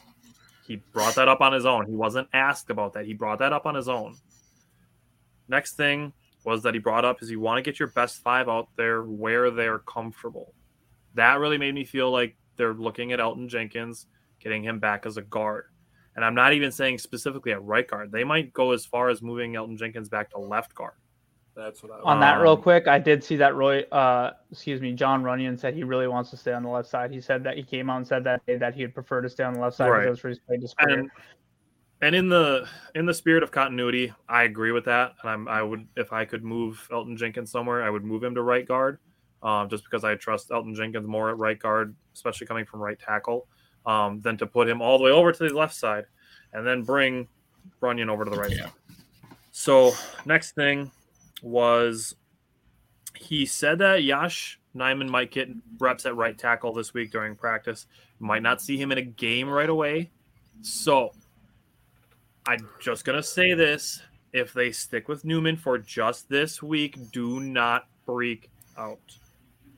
Because they're working. It's Brian. He's going to freak out. It could ruin the game is my problem. Like, at this point, like, this, I don't want to spoil my key to victory, but it's the trenches. Like, this is that type of game. Like, if they're like, okay, let's just roll it out there one more week. And actually, since we're on the topic, one of my things was O-line changes. And Jake said it earlier, I don't know why something has to go catastrophically wrong for them to finally make a move. Like, why does it have to be so bad that they feel like they have no choice but to make a move? Wait, if you see something's wrong and you've tried to fix it a few times, a la the freaking defense the first couple weeks, and then finally you just have a terrible performance and you're way behind the whole league in pass defenses, you're way behind the league in a bunch of categories like that, why would they make it to where they have to start Royce Newman against this line who is going to – their two best players are on the interior of the line. That's where I'm like – the only reason I bring that up is just because if Yosh Nijman is only getting reps at right tackle, say today, because Elgton Jenkins didn't practice today, that they might not want to put him out there with one day of practice. However, that's not an excuse. They've had all week. Bringing it – he didn't say if he was doing it the whole week. I only saw this in his conference from yesterday. So he might have just said the word might just to not make it seem like that's what they've been doing all week. He totally could have been taking reps there all week and just said he might take some reps at right tackle this week. No game. I don't know because I'm not there at practice. Quite honestly, I'm at the point that the little bit that I've seen from Marshall Newhouse and Zach Tom, that if they need to kick Elgton into right guard, I would rather see Tom or Rasheed Walker roll out at right tackle or Tom at right guard than I would Royce Newman at this point, because we've seen it. I would honestly, if we're talking strictly right guard, if we're talking strictly right guard, I'd rather see what Caleb Jones could do, because that dude is freaking massive. But didn't he get added to like the non-football injury list or something? We keep forgetting about that. He was added to some sort of list. I thought. Yeah, but they added to him like some sort of list. I don't even know that he'd be eligible to play. Did you say Marshall Newhouse? He did. Yeah, he did. Okay, I was like, that's a throwback. I was going to let it slide. Bro. Like, no, I don't want Marshall Newhouse back. No, we don't. I said it. I said Rasheed Walker the second time. I'm having PTSD about the right side of the line right now. Okay, like it is not good. Anyways, getting back to even if Yosh only had right tackle reps today, that brings me back to the training camp comment where they're talking about guys playing at multiple offensive line positions. It wasn't often, but it did happen. I remember just a couple times that Nijman was lined up at right tackle. It wasn't often, but there was a couple of times like when they were trying Zach Tom basically on every single position on the offensive line. The last thing that I will say that Stenavich brought up is that he said when making changes, so keep in mind he's already talking about making changes. When making changes, they will stick with the decision for a week or two. It won't be perfect right away. That really makes me feel like they're making that change. The fact that he's bringing up how they're going to handle a change when a change is made, that really makes me feel like the change is already made and that he's thinking about how they're going to go forward with it. I really hope so. I'm sorry. I just like there's got to be a better option at this point. Or you got to try something. Like I don't want to say what worse, how much worse could it be because we know at times that it can be much worse, and we're like, oh man, I wish Royce was out there. I don't feel like I'll ever say that, but like I feel like we got to try something different because otherwise Allen and Payne are like you're telling me that Allen and Payne aren't licking their chops watching that tape. They're gonna run a stunt every play. Bro, that shit pissed me off. They ran the same stunt like 6 times and it worked. And it worked every time. They were lighting Rodgers up. And Royce was laying on the ground, flopping like a fish. I will say, like James Harden out there. A guy that was already being blocked. I will say this: the one stunt was not Royce Newman's fault. Yeah, but it was one of them where Rodgers got hit really bad. It's the one where the picture where Rodgers getting hit and they get a close up on his face. Oh yeah, that was I can't think of his name right now. I'm just hearing so many goddamn names. Marshall Newhouse just threw me off, man. I feel like I'm in 2012 now. I feel like it just came out of a time machine. I was like, what is going on? I'm fired up about like I cannot watch another game with him out there. Like no, that was the right tackle's fault, is what I was trying to say. Yeah. But Jenkins. Yeah, Jenkins. It was Jenkins' fault. He should have switched and picked up. You always block down. You block down. I mean, Jesus Christ, how hard is that? So sticking on the offensive side of the ball, I'm going to let Simon talk about Robert Tonyan. Yeah, so Brian hit it a lot when he talked about his 2-star, but I like how involved they're getting Tonyan in the offense. Just in the last few weeks, you've seen his usage go up, and it seems like Rodgers. Huh? That's what I was going to bring up too. Like, yeah, the more he's away from his ACL surgery and on the field, I feel like the more you can see the healthier he's getting. You know, the more he's getting upfield and being able to get those yards after the catch. So, like Brian said, he had 10 catches this week for 90 yards on 12 targets, and it seemed like, and this is like one of those guys that, you know, he has Rodgers' trust. So on those plays where it's like a broken play, he's going to look for Tonyan. And like he had that catch on the sideline on Rodgers' rollout when the pocket was collapsing and he just found him on the sideline. Like that's the stuff you like to see. And then they had a couple 2x2 formations where he had an out route with the linebacker on him. Like these are the stuff you like to see. And Rodgers is doing a pretty good job of hitting him on the back, the outside shoulder. That way he can get those extra yards. I think he had like 28 yards after the catch or something like that. So yeah, I really like their involvement of Tonyan. Also, I think getting him on these chip blocks to help out, you know, the right and left tackle is huge. And there was a couple plays where he chipped and then immediately went out for a route. And I think Rodgers found him a couple times too in the middle of the field for a dump off. So it's encouraging what I'm seeing from Robert Tonyan on a week-to-week basis and their usage of him. One thing I want to throw out there with Tonyan is that it couldn't be happening at a more perfect time that Rodgers getting a trusted target going again in the absence of Randall Cobb. We've talked about it a bunch of times how important Randall Cobb has been on third down. Now without Randall Cobb, Rodgers is going to be looking for somebody that he can turn to on third down that's going to have the chemistry with him. outside of Alan Lazard, Robert Tonyan is the one.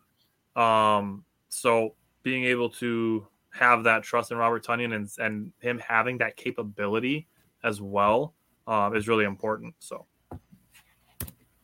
I think Redskins have, the Commanders have been, I'm like living in the past. The Commanders have been pretty good against tight ends this week. So that's saying that to say, like, hey, if Tonyan doesn't have his best game, it's okay. But like, he has been really good this year. He's getting there. He's been solid for us ever since he came back. He's already he's way ahead of pace of where he was last. Absolutely. Way ahead. Yeah, he's way ahead. So let's go to some matchups. Go to the matchups that we're watching. For me, Bryant already kind of hit on mine when he gave his key to victory. But for me, I'm actually watching the trenches. Watching the potentially reworked offensive line versus Washington's good defensive line. So, Bryant, what matchup are you watching on offense?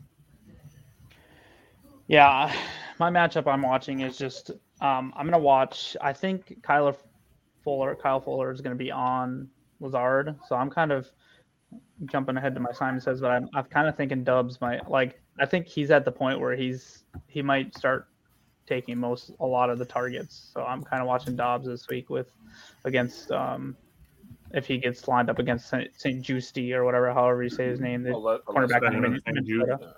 Yeah. Jake, what's the matchup you're watching on offense? I'm right there with you. Packers front 5 versus Washington front 4. Those D tackles, Bryant already went over it. Those D tackles are no joke at all. And another guy that he didn't name, Montez Sweat. That guy's a monster. Yeah, he's a beast. Like I said, there's 5 of them, so I didn't want to name them all. I know. Then they, I was running out of room on my paper, to write my notes, and all of a sudden Washington just has this guy with 2 last names. I was like, fuck you guys, man. This guy's name in here. James Smith-Williams, 2 sacks as well, 11 tackles. I mean, he's no slouch over there. He's getting to the quarterback and pressuring him. So, and remember, they're without Chase Young. So this front 4 is monstrous. And it's legit. Can you imagine if they had Chase Young too? Oh, well, I mean, we saw it a couple of years ago in his rookie year. Oh, yeah, his rookie year was nasty. They were all going crazy. And I would take Deron Payne or Jonathan Allen. Honestly, if they were going to make a trade and they made a trade for one of those guys, I would be fucking ecstatic. Yeah, Allen's a beast, man. It wouldn't make sense since we drafted Wyatt, but that shit would be crazy. If they traded Dean Lowry for like a Deron Payne or something, imagine that. Imagine Deron Payne next to Kenny Clark. It's Wyatt's a bust. Cut him. Yeah, I will say one thing about their defense is they've only allowed 3 rushing touchdowns, which is pretty good, but they have allowed 12 passing touchdowns. So that's why I kind of chose Dubs, and that's like tied for the most in the league. So they're only allowing like 220 yards. Is the thing. They average weird. They allowed 131 yards per game for rushing. So you can run on them. It's just going to be ugly for us if we're trying to run inside. I think this is one of those games where we have to go back to those little tosses that sometimes we hate so much because they are primed to get a tackle for loss for 5-6 yards. But I think this will be the type of game especially if we have Watkins back out there blocking again. You line up Mercedes Lewis on that side, have Watkins and Lazard on that side, and you throw a toss out there. There's probably going to be some good blocks. So Simon, what's the matchup you're watching on offense? I got 2, I guess, just kind of going off what Brian just said. They could make use of those outside zone runs. Khalil Herbert had a really good run against them last week. They missed 15 tackles last week as a defense. So I feel like this could be a huge Aaron Jones game if they try not to cuss, if they utilize him. Like, I want to emphasize that if Aaron Jones gets touches, and he's one of those slipperiest backs in the league, and they're not good at tackling, I feel like it should be a no-brainer. And the other one I got is Brian just touched on one of their cornerbacks. So Kendall Fuller has allowed 389 passing yards against his coverage this season. He's second in the league. Wow. Anyone want to take a guess who's first? The other one. No. It's I just because I feel like crapping on the Bears because I'm salty. Kyler Gordon. Oh, nice. He's Oh, first in the yeah. league. And so I'm looking for those matchups because the Packers exploited Kyler Gordon in the week 2 matchup. So I'm looking for whoever's lined up across from him and Rodgers to look to take advantage of him.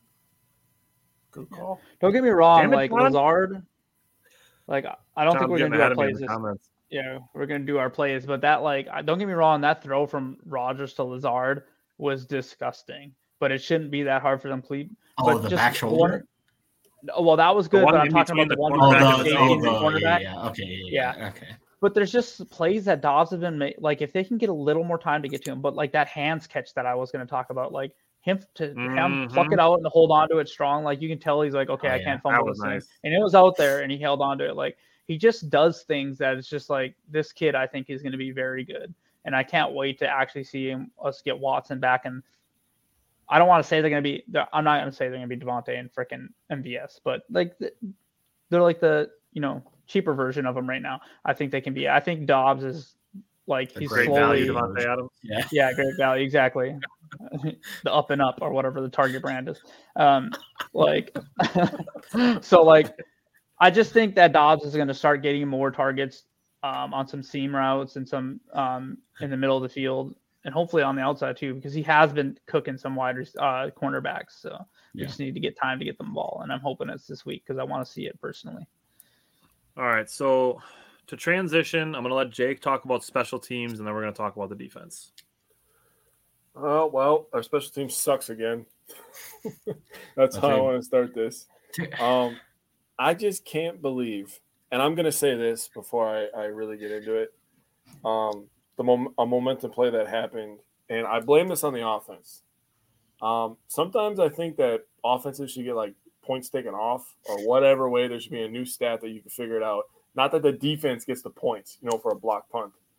The offense ran 11 plays to start the second half. They gained 20 fucking yards. 20 yards on 11 plays. And then the block punt happened. That is exactly when I knew we lost. Right there. That is when I felt like we lost that game. We ran 11 plays for 20 yards and we got a block punt for a touchdown. That is when all the F-bombs started, first of all. Yeah. So I was like, are you fucking... And if you watch that, if you watch that replay, I don't understand why McDuffie just let and you see Dallin Levitt try to get back over and make the block, but McDuffie had no reason of letting the person moving to block somebody else closer to the center of the line. And he just moved the blame for that. Bisaccia said that it was his fault for calling the coverage that he did. Okay.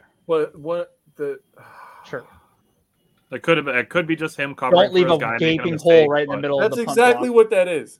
That is exactly what that is, Tyler. It's him covering for his guy, and that is bullshit. Part of me... Go back and watch it. McDuffie just disengages and moves over, and the guy runs right through the gap. And what's the quickest way to point A to point B? Straight line, right? So if you're in the middle of the goddamn line, you obviously, like I said, you block down. It's pretty self-explanatory. I learned that when I was like 14 years old and playing football. I don't let anybody go straight at a guy. It's pretty fucking simple. Run around the edge. The thing about special teams, the first couple of weeks. Hey, let's give them credit. Really They blocked a punt too. That was awesome. They did. Newly signed Eric Wilson. I was going to give them credit. And then the offense did jack all with it. Yeah, I was going to say, good job by the offense. Credit for that. Yeah. That was crazy. I can't believe we got a block punt. I was like, holy shit, we're doing something on special teams. And then they blocked the field goal, and they blocked the punt for a touchdown. And, I'm not going to pile on because last week it just felt like whatever could go wrong went wrong. That's how I felt about that game. The special teams had a bad week, had an off week. And I'm not going to pile on like every other fan, like, oh, special team sucks again. That's why I said that. I was kind of trolling. Yeah. But they had a bad week. And, overall for the season, they've been very, very good. So, So I want to point out that everything I praised last week ended up not showing up. Bro, John Runyon Jr., special I was going to text you that. You brought it up, not us. You said I was like, dude, you praised John Runyon. You got to I was like, these guys are performing well. I feel good about where we're at. That they just That's what happened to me during last weekend's Badger game. So last Wednesday, I'm talking about Michigan State, and I'm like, they're actually doing a really good job of not being penalized a lot. And they had like 6 penalties in the first half.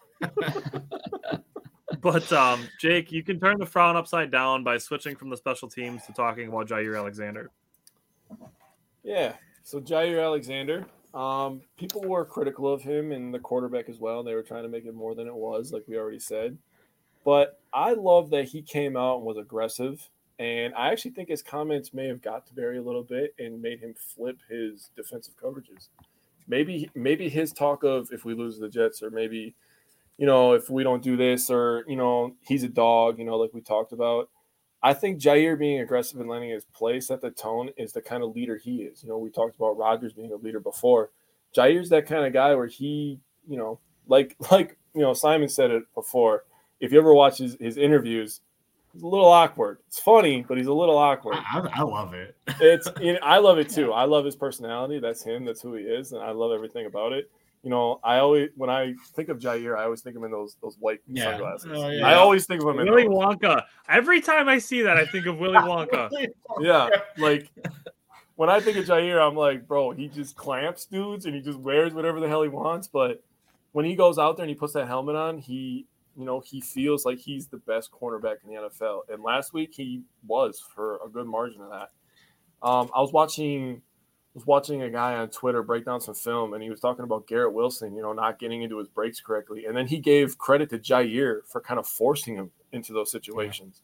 Yeah. And he's like, welcome to the NFL, rookie. Like, this is what playing against a top NFL corner is like. You're not just going to run up to a guy and then break outside. Your quarterback's going to have 9 seconds to throw the ball like at Ohio State. You got 2 seconds to make that break. And Jair's right there on your ass. Garrett Wilson had 4 targets with Jair on him. Jair had 3 pass breakups in those 4 targets. He was clamping him. Yeah. He was getting no airspace. Yeah. And he completely messed up an out route. And people were blaming Zach Wilson for the out route. But if you watch Garrett Wilson run that route, when you run that route, you're supposed to get skinny, which means you're supposed to stay on the positive side of the numbers. So stay to the wide side of the numbers. And then you break out and you leave a window for your quarterback to hit. Yes, the windows are small in the NFL, but Zach Wilson's a pretty good quarterback. I think he's improving. Yeah, I'll say that. He's definitely better than Justin Fields. I'd rather have Zach Wilson than Justin Fields. Yeah, 100%. I knew somebody was going to say it, so I wanted to say it first. Yeah. But Garrett Wilson wasn't able to do that because of Jair's aggressiveness on the play. He inside shaded and he pushed him outside, and he actually gave a smaller window than the already small window in the NFL. So I wanted to give credit to Jair for all his pass breakups and his aggressiveness. And I think that's something that they could feed off of that could create momentum. So Bryant wanted to talk about the man coverage as a whole. So this obviously involves Jair and more. Yeah, and Jake hit a lot of it, but just allowing them to play more man, like you've seen it instantly. You've seen them not giving soft third downs up. You've seen them around the ball. We went into the game with like 6 or 7. Too. Yeah. And I said it, one of my Simon Says last week was 5 pass breakups and 2 interceptions. We didn't get the interceptions, but we had the chance. But the thing is, we hit the 5 pass breakups. We almost doubled it in one game. You know why? Because we let the cornerbacks play to their strength. Savage had a pass breakup that he could have very well intercepted in the end zone. And Jair had the pass breakup on that route that Jake was just talking about that he could have very well intercepted. Mm-hmm. And guess what? The fact that they're around the ball more, I mean, Lowry had 1 batted down, I think. So that's where we got the 5. But he did. The fact that they're around the ball more, that's going to lead those pass breakups. That normally will lead to some more interceptions. Granted, it really hasn't, like Washington has like 27 or something on the year and only 2 interceptions as well. So that's one thing we didn't say about their defense. They haven't forced a lot of turnovers as well. But the fact that they were just playing up and getting in their faces, and they got to do it again this week against Ja. Came out today, I think, and he said, I want to be on Terry. Like, and I think Jake hit the nail on the head where it's like Barry felt pressured and probably was like, he felt it. And I'm sure LaFleur and everyone else talked to him like, hey, we need to play something different here. Like, we have these studs and they're not around the ball ever because people are just running crossers on them. There was only one play this whole game. The longest play, I got to find this because I wrote this down because I found this really interesting. They had the one play to Davis for the 41 yards, which is kind of a broken coverage or whatever. After that, the longest completion to a wide receiver was 11 yards. The other 2, the 14 and 16 yarder, went to tight ends. Why? Because the cornerbacks were right in the freaking wide receivers' faces. And we talked about it last week. The Jets have a decent wide receiver core. Like, they have a very solid wide receiver core. Yeah. So the fact that we were up in their faces, the fact that, he's a rookie. and Terry is obviously going to give Ja more of a challenge than Garrett Wilson did. But I would say that Zach Wilson's probably a better quarterback than Heineke. Heineke has his moments and stuff like that, but so that's where it's going to even out. Tier, but I would agree with that. So we need to get in his face, continue to do this. And I know that Barry came out and said, well, we're not going to run it all the time, but we're probably going to look at letting Ja be more in people's faces. Well, I hope that still happens with Rasul Douglas and Eric Stokes as well. Because I didn't remember how many times we were seeing that Eric Stokes getting burnt before this game, and it looked like he was getting burnt. That's because it was zone defense and he was always flat-footed. I don't remember who had the broken coverage against Corey Davis, or if that was a lot of yak. I can't remember the play exactly. Stokes. So Corey Davis broke out, and Stokes tried to jump it like he was going to throw like a pass on the sideline. And then Corey Davis, after he broke out, broke up. And then Stokes was 2 steps behind him. Okay. If that ball is underthrown, Corey Davis probably gets like a 60-yard touchdown. Okay, so I stand corrected. He did get burnt the one time, but it was still like I feel like against the Giants, we were watching Stokes chase people out of the field the whole game. So I really like the fact that they're playing up. Like I'm actually not mad at it because he was trying to jump a route to make a play. I would much rather get a lot where we don't fault the effort. So like I don't really fault him for making that mistake. But like I brought up a bunch of times last week when they were talking about mistakes, like LaFleur, Barry, we're talking about making mistakes is to not make the same mistake twice. Yeah. Force them to beat us deep. We have to force Heineke to beat us deep. We got to continue to do what we're doing. And if Scary Terry is the one that scares you, have Savage or Amos over the top, helping shadowing or whatever. And then the only other person you got to watch, I'm sure they're going to use a lot of Curtis Samuel and out of the backfield, stuff like that. So Quay Walker and Devondre Campbell have to be ready for that. But I just like the fact that this defense cannot be passive. They have to be the strength of this team. And by doing that, they need to be the ones throwing the punches instead of dodging the punches. Joe Barry used the term, instead of throwing the punches, he used the term slamming the door. That was the term that Joe Barry used. John said the Packers missed Nathaniel Hackett. I think Nathaniel Hackett misses the Packers too. Yeah. So let's throw that out there. So I'm going to let Simon talk about the Packers run defense, and then I'm going to let Jake talk about the defensive line specifically. Yeah, so I kind of specifically just want to talk about the linebackers. It's kind of sad to see first team All-Pro linebacker from last year look the way that Devondre Campbell has this year. He has 9 missed tackles this year by himself. Yep.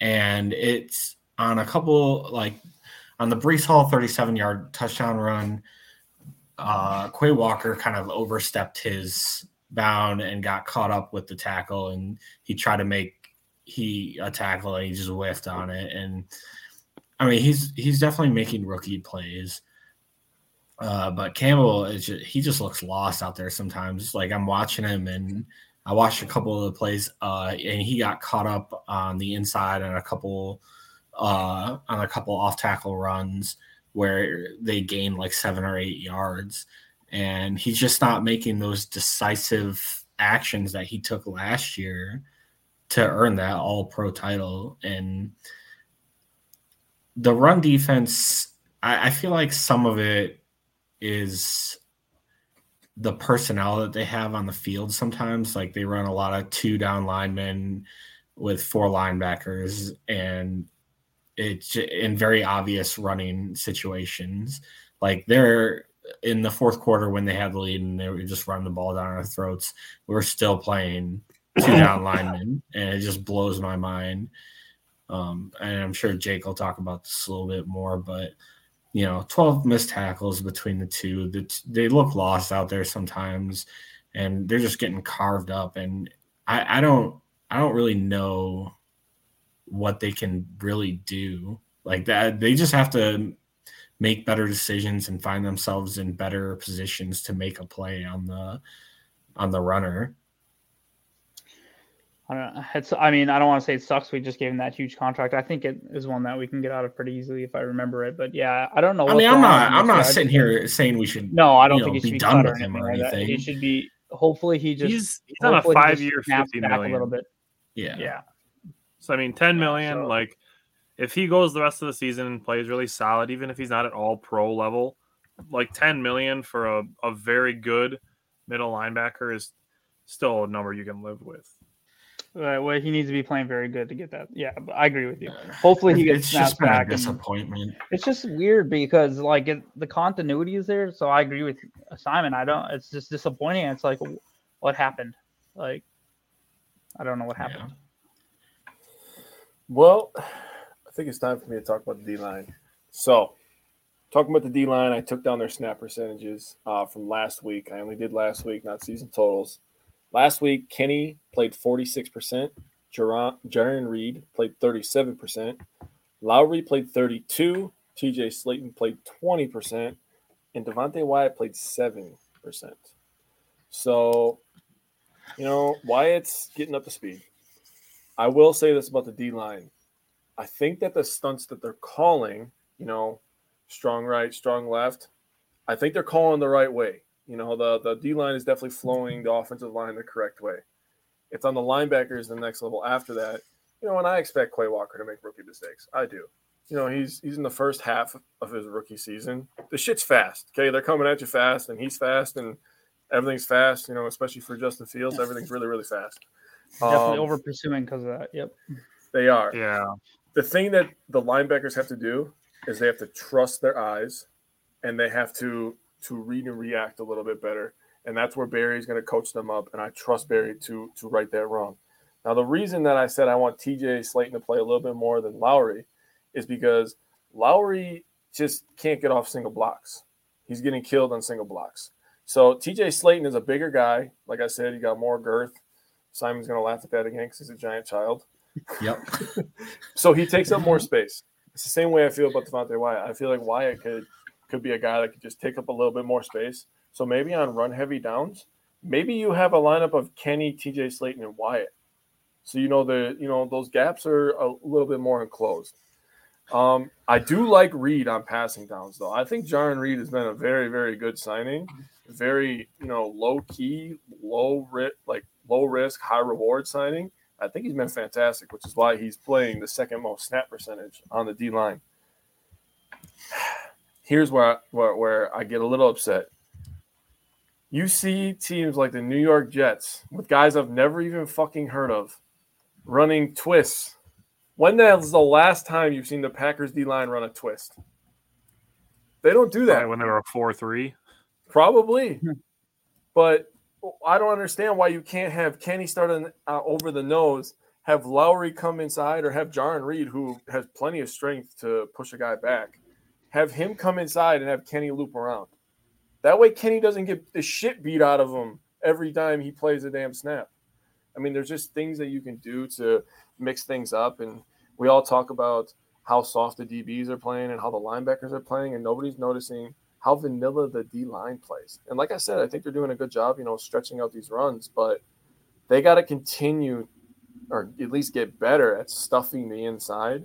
And maybe a little contact on the running back before they get to the linebackers would be a nice thing too. So there's definitely some things to improve, but Kenny's really the only one that's doing anything, noteworthy. So a lot of guys on the defensive side of the ball, not only coaches, like Joe Barry said it, Preston Smith said it, Kenny Clark said it. They all have great energy in practice this week. Guys keep bringing up great energy, good vibes in the practice this week. That's good. Kenny Clark said they had great energy in practice, but the execution is how to translate that to the games. So that's what Kenny Clark said. Preston Smith said they need to play together, start strong, finish strong. So he brought up, echoing the comments by a lot of players and coaches throughout the season about playing a full game. Preston Smith said the same thing now. Start strong, finish strong. And then he also is another guy who echoed the turnovers coming in bunches. So, it's going to happen eventually. It'd be nice if it happened this week and then against Buffalo. If the Packers could make a statement win there and, string a winning streak to go. But let's talk about the matchups we're watching. For me, I am watching Quay Walker versus Taylor Heineke. If you can kind of negate that ability that he has to run, Quay Walker is a guy that can keep up with him. Packers didn't have that last year. So when there's a lot of conversation about Taylor Heineke ran for 99 yards on us last year. I feel that Quay Walker, if used even as just like a quarterback spy, can be used to negate some of that. We've seen Quay Walker's sideline to sideline speed, so he's got the capability to keep up with that. So that's the matchup I'm watching. Bryant, what matchup are you watching on defense? So as much as we talked about Washington's defensive line creating sacks, their offensive line is terrible. So they've given up the most sacks in the league. So I'm watching Rashawn Gary and Preston Smith, and I'm hoping that they can be just as effective as Washington's defensive line. And that's why I said this game will be one in the trenches, and I'm hoping that Rashawn Gary, Preston Smith, and Kenny Clark can eat. So, yes, that's what I'm watching. Simon, what matchup are you watching on defense? Oh, that was going to be my one, but shocking that you and Brian had the same one because you guys just hold hands while you do your notes. Shave the same day, you shower at the same time. I mean, Jesus. Probably. I mean, they're probably in the same shower too. I was going to say we shower together, so. Brian doesn't seem as committed. What do you mean? I'm there. He's like, yeah, 100%. It's all my hot water that's getting used up. Hey, you could say I'm all in. Oh god. All right. I'm not that committed to this joke. That escalated quickly. All right. We're all fired. All right. Yep. True. So because Jair is probably going to shadow McLaurin this week, I think it'll be an interesting matchup for Rasul Douglas if they put him on Curtis Samuel, because Rasul's a little bit of a bigger cornerback, while Curtis Samuel's kind of like a small, twitchy kind of guy. I mean, he's not a small dude, but like he's kind of a twitchy wide receiver, and he's leading that team in catches this year. So I think that'll be an interesting matchup to see how they match up with Curtis Samuel, see how they're going to stop him. Because Curtis Samuel last week, he could have had a huge game, but he dropped a couple balls. Like he had one down the seam versus the Bears where it was a guaranteed touchdown. He just dropped it in the middle of the two safeties. So he could Douglas's hands for a pick six. That'd be cool. I'm also fine with that. So I think that'll be an interesting matchup. That's a really good matchup, Simon. I think Curtis Samuel could give us some fits if that's the case, because he is a lot more quick twitch than what you'll see from Douglas. So you could always just put Stokes on him at that point, have him keep up with the speed if that's the issue. But I think you'd want Stokes on Dotson on the outside. That depends if Dotson's playing or not. Yeah, I don't. So that would be interesting. Really good matchup, though. Yeah, Jake, what's the matchup that you're watching? So hold on one second. So if that's a route they'd want to go, Stokes has only played 5 slot snaps this year. Yeah. That would be a really interesting. I mean, I'm just trying to think of if let's say first half that Curtis Samuel has like 5 catches for 85 yards and 65 of them are after the catch, and they need somebody that can keep up with them. I don't think you leave Rasul Douglas in there just because of him being the slot. Or if they try like maybe like a it is Joe Barry or something about. Too. Right. I swear we can't make it. It's got to go all wrong for 2 weeks before we'll make the adjustment. I'll be optimistic about it once I actually see it happen once at least. I mean, I guess we did this last week when we tried to replace Newman. So. Adam, way to talk yourself through that, bud. Yeah, you just went through all tennis ball. I got to bounce back. So, my matchup, I went vanilla, but it's the one that matters. It's Jair versus Scary Terry. Terry is their guy. He's their ex. He's the guy that makes the offense go. He only has 22 catches, 367 yards, and 1 touchdown this year. And I want his stats to stay exactly the same going into next week. So, Jair, there's your challenge. All right. Well, Jake, what's the weather going to be like? Oh my God, I didn't write down the weather. Oh my God, I didn't. Okay, write down so the I'm weather. local, so I was gonna say, I'll just talk to Brian. You tell me the weather. Take over the weather. So I've been following the weather all week because like I said, I'm going to the game, which I'm pissed at myself, by the way, for buying the tickets. You can get tickets for $45 now in the same section I spent $200. Anyways, I had to have them, make sure that I had them for my son's birthday. But so it looked like there's going to be a little bit of rain. There's still a chance of a light rain, but for the most part, you're looking like around 60, 65 degrees with cloud coverage and a 5 to 10 mile an hour wind with a possibility of just a little bit of rain, but that's mostly cleared up. So now they've said that last few times, and then we have a downpour during the game. So I don't know. And Maryland's a weird Hurricane place. confirmed. Cool.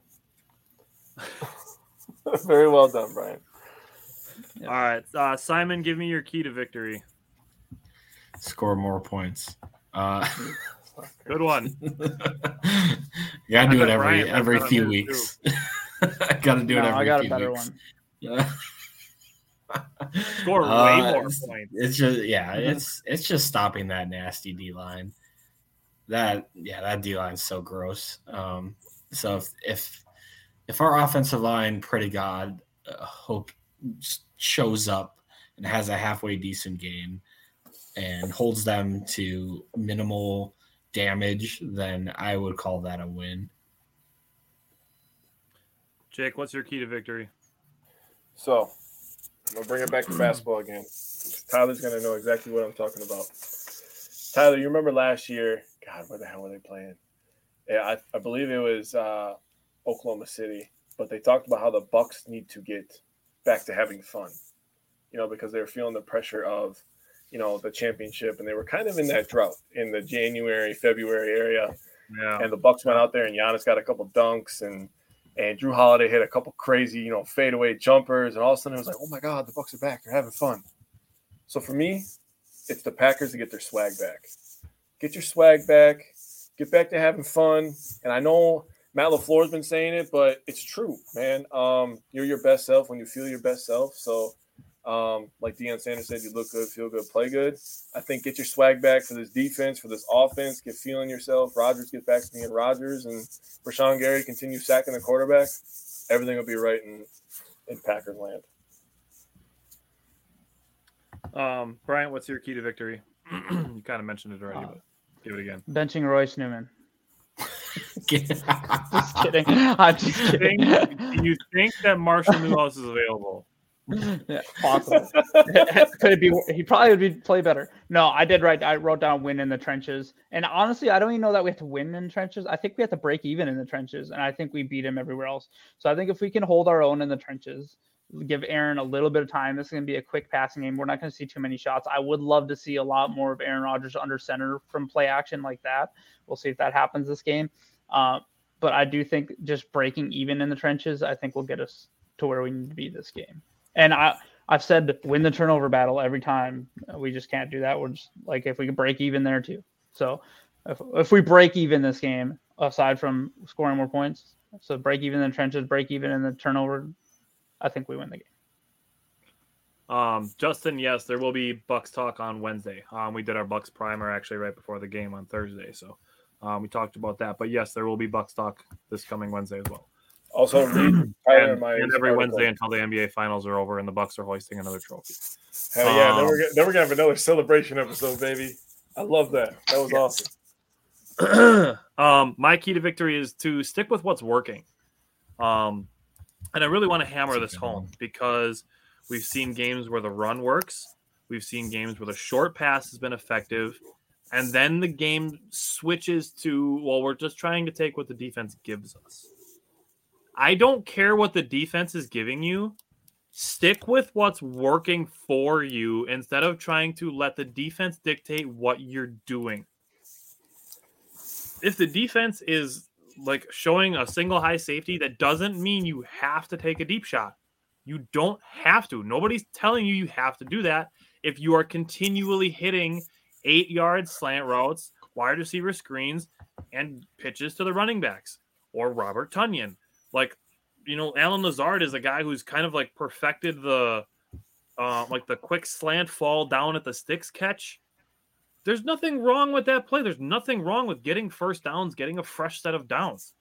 You don't have to just wait and see how the defense lines up and then decide what you're going to do. I get there's a thought process of trying to take advantage of the defense, but don't do it to the point where you let them dictate what plays you're calling. So stick with what's working is my key to victory.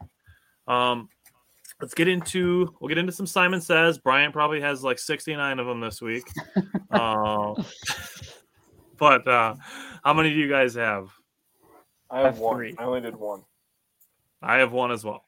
So, Brian, give 2 of yours, and then Jake and I'll go, and then you can give another one. I have a joke one. I have a bold prediction that Aaron Rodgers. This isn't one, but I just thought of this. Aaron Rodgers won't take a sack when they're in field goal position. He does it every game. Anyways, Let's go. So the first one is. Need that one. So that's a good one. That's funny. And I know you all thought of me as soon as he did that this last game. You had to have, because I was just like, oh, I'm so sick of seeing that. Yep. I'm like, oh God, Bryant probably just broke a vase at his house. So my first one is, this is kind of sad because there's quarterbacks that do this weekly, but I think Rodgers has his first 300-yard passing game, 3 touchdown type game. So 300 yards, 3 touchdowns. Oh, man. Isn't it sad that that's like a thing? So I think I know the how I average feel for about Allen. Oh, man. Man, I'm gonna say yes. I'm gonna say yes. I think the opportunity is there, and I feel like it sucks because I like watching some of the plays from this offense, and you're like, yes, this is awesome. This is what we need to see more. And then there's a whole half where they just crap the bed, and you're like, how? It's like, hey, you guys. Okay. I'm gonna say yes. God damn it, Jesus. If it was Tyler Says, I feel like I'd say no on the yards, yes on the touchdowns. That's I all. agree with that. I agree with that. So, and to go along with that one, kind of who I was, and to go along with the matchup I was watching, I have Romeo Doubs goes for his first 100-yard career 100-yard game. He goes for 8 with 100 yards and a touchdown. Ooh. I would love that. Tough. Yeah, I would love that. I'm gonna say no. Train. I feel like with the emergence of Tunyon, and I feel like Lazard's opportunities are also going to be there. It's going to be tough for Romeo to get that kind of opportunity. Yeah. But I would more than love that. We got to hit him on a deep shot eventually. We've been wide open for him for a couple times. So that is the thing that we kind of maybe we touched on a little bit. The opportunities for deep balls are there, but there were times where the throws looked off, and I feel like there were, and I hate doing this, but I feel like Lazard was like, his jersey was getting grabbed so much where the ball was like 1 or 2 yards over his head, where if his jersey didn't get tugged, that was a catch. I feel like that. Yeah, what? You know, that's how Christian Watson got hurt, right? LaFleur came out and said he got pulled on a route. Christian Watson got hurt. Because really? I didn't see that. And I feel like I don't want to be blaming the refs, but I swear we see our wide receivers getting pulled so many times a game, and I'm just like, are we doing it to them too, and we're just not seeing it? Yeah. Or that's what I'm wondering. Are we letting that stuff too? That had like his jersey pulled. Yeah. Like I know there was one where the guy had his hands on his letters on the back of his jersey. But there was one where it was like I had the handful of the bottom of his jersey too. That was in that like was the Lazard. First half, I think that was Lazard too. Yep. Yeah. Like I said, I hate blaming the refs, but seeing stuff like that makes me believe that the opportunity and the execution is there. So, that's fair. I know we complain. A lot of people complain about Rodgers' deep balls and stuff, but I think it's getting better as the weeks go on. For optimism. I think, that's a good way to put it. There's cause for optimism when I see stuff like that, where I'm like, okay, the offense can definitely execute a play like this. Mm-hmm. So maybe it does happen. I'm cool with 8 for 100 and a touchdown. My only Simon Says this week is that Aaron Jones has 175 scrimmage yards. No, not a chance. I don't. I was gonna do one for Aaron Jones, but I was gonna be a little bit more conservative. Hey, which one? The Commanders have a very leaky run defense. They do. Then if they can, if we're looking at no Sammy Watkins, and say for some reason Samori Toure is not active, and they go into this game with Lazard, Amari Rodgers, Juwan Winfrey, and Romeo Doubs as the wide receivers, Aaron Jones has to get some passing game work eventually. What do you think's more likely, Simon? Aaron Jones goes for 175 or has less than 15 touches? 15 touches. Yeah. Oh, so mad. That's upsetting. So sad, dude. It's so sad. I do think there's opportunity for Jones to have a big game this It's week.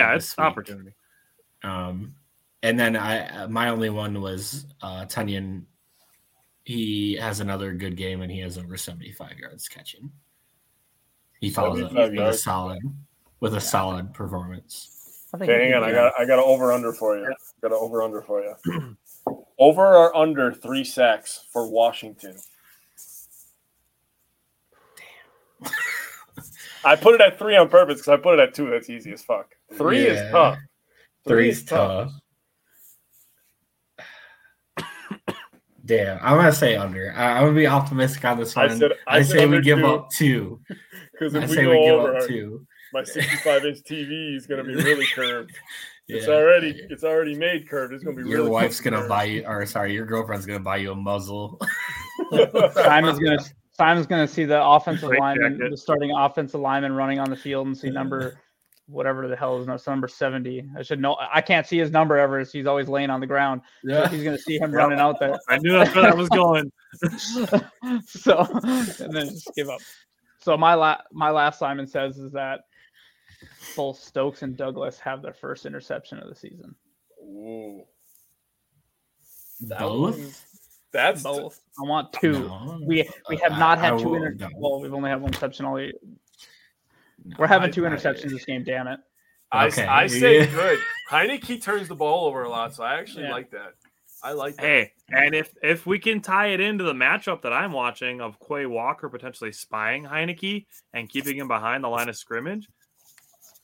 I like that one, Brian. That last one was a good one. Yeah. If your double ones becomes true, I'm gonna be really pissed I just turned on a trade in fantasy football because it involved Romeo Doubs. All right, so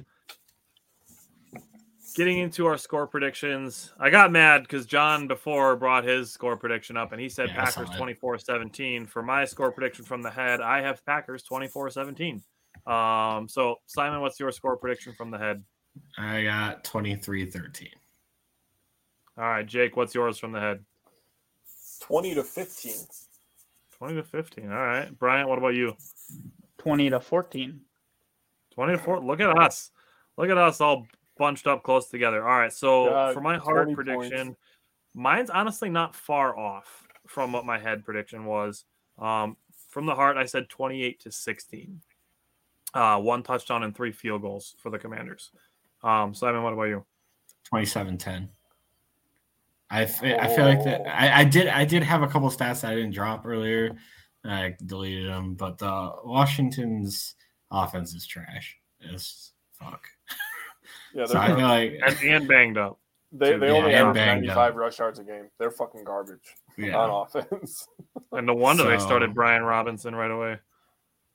Yeah. All right, Jake, give me your score prediction from the heart. Simon, you were close, but I have 30-10. Damn. All right. All right. Brian, what about you? And I had 30-13. I feel like this could. I just want us to score 30 once. Man, me too. I seen a team. I was watching something earlier, and it's like this team who I can't remember what team they're talking about, but they're 6th in the league in points, and their point per game average was over 30. And I was just like, and they're 6th in the league, and I was just like, we haven't scored 30 once. That hurts. Like, oof. And I will say about Washington's offense in the last 4 games, they've only scored more than 10 points once. So they had 10, 3, and 7, and then and they had 17 points the one time. So yeah, so out of the Yikes. last 4 games, they've had more than 10 points once. Ooh. Okay. Alrighty. Well, hopefully we have That might be wrong. a little bit more of a fun They recap scored section 12, next but Friday. Yeah, it was 12. That was one of the garbage Thursday night football games. Is ESPN there? nagged me, but either way, they haven't scored a lot. Yeah. And that was with Carson Wentz, who is arguably a more talented thrower of the ball. Is there anything else you guys want to throw out there?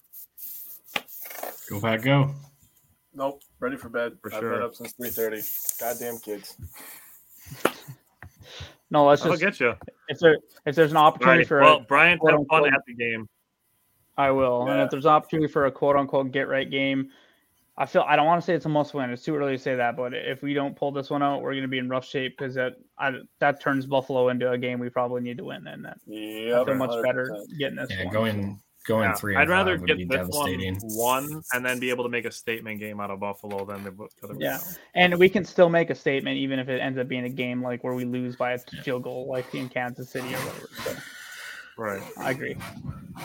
All right. I'll talk to you guys probably on Sunday then. Yep. Alrighty. Enjoy all your favorite sports like never before at BetMGM. Sign up using code Buckeye and receive up to $1,500 back in bonus bets if you don't win your first bet. When you register with BetMGM, you'll get instant access to a variety of parlay selection features, live betting options, and the best daily promotions in the business. And with BetMGM at your fingertips, every play and every game matters more than ever. Place your money line, prop, or parlay bets with the king of sportsbooks today. Sign up using code Buckeye and receive up to $1,500 back in bonus bets if you don't win your first bet. BetMGM and GameSense remind you to play responsibly. 21 plus and present in Ohio, subject to eligibility requirements. Rewards are non-withdrawable bonus bets that expire in 7 days. Gambling problem? Call 1-800-GAMBLER. In partnership with MGM Northfield Park.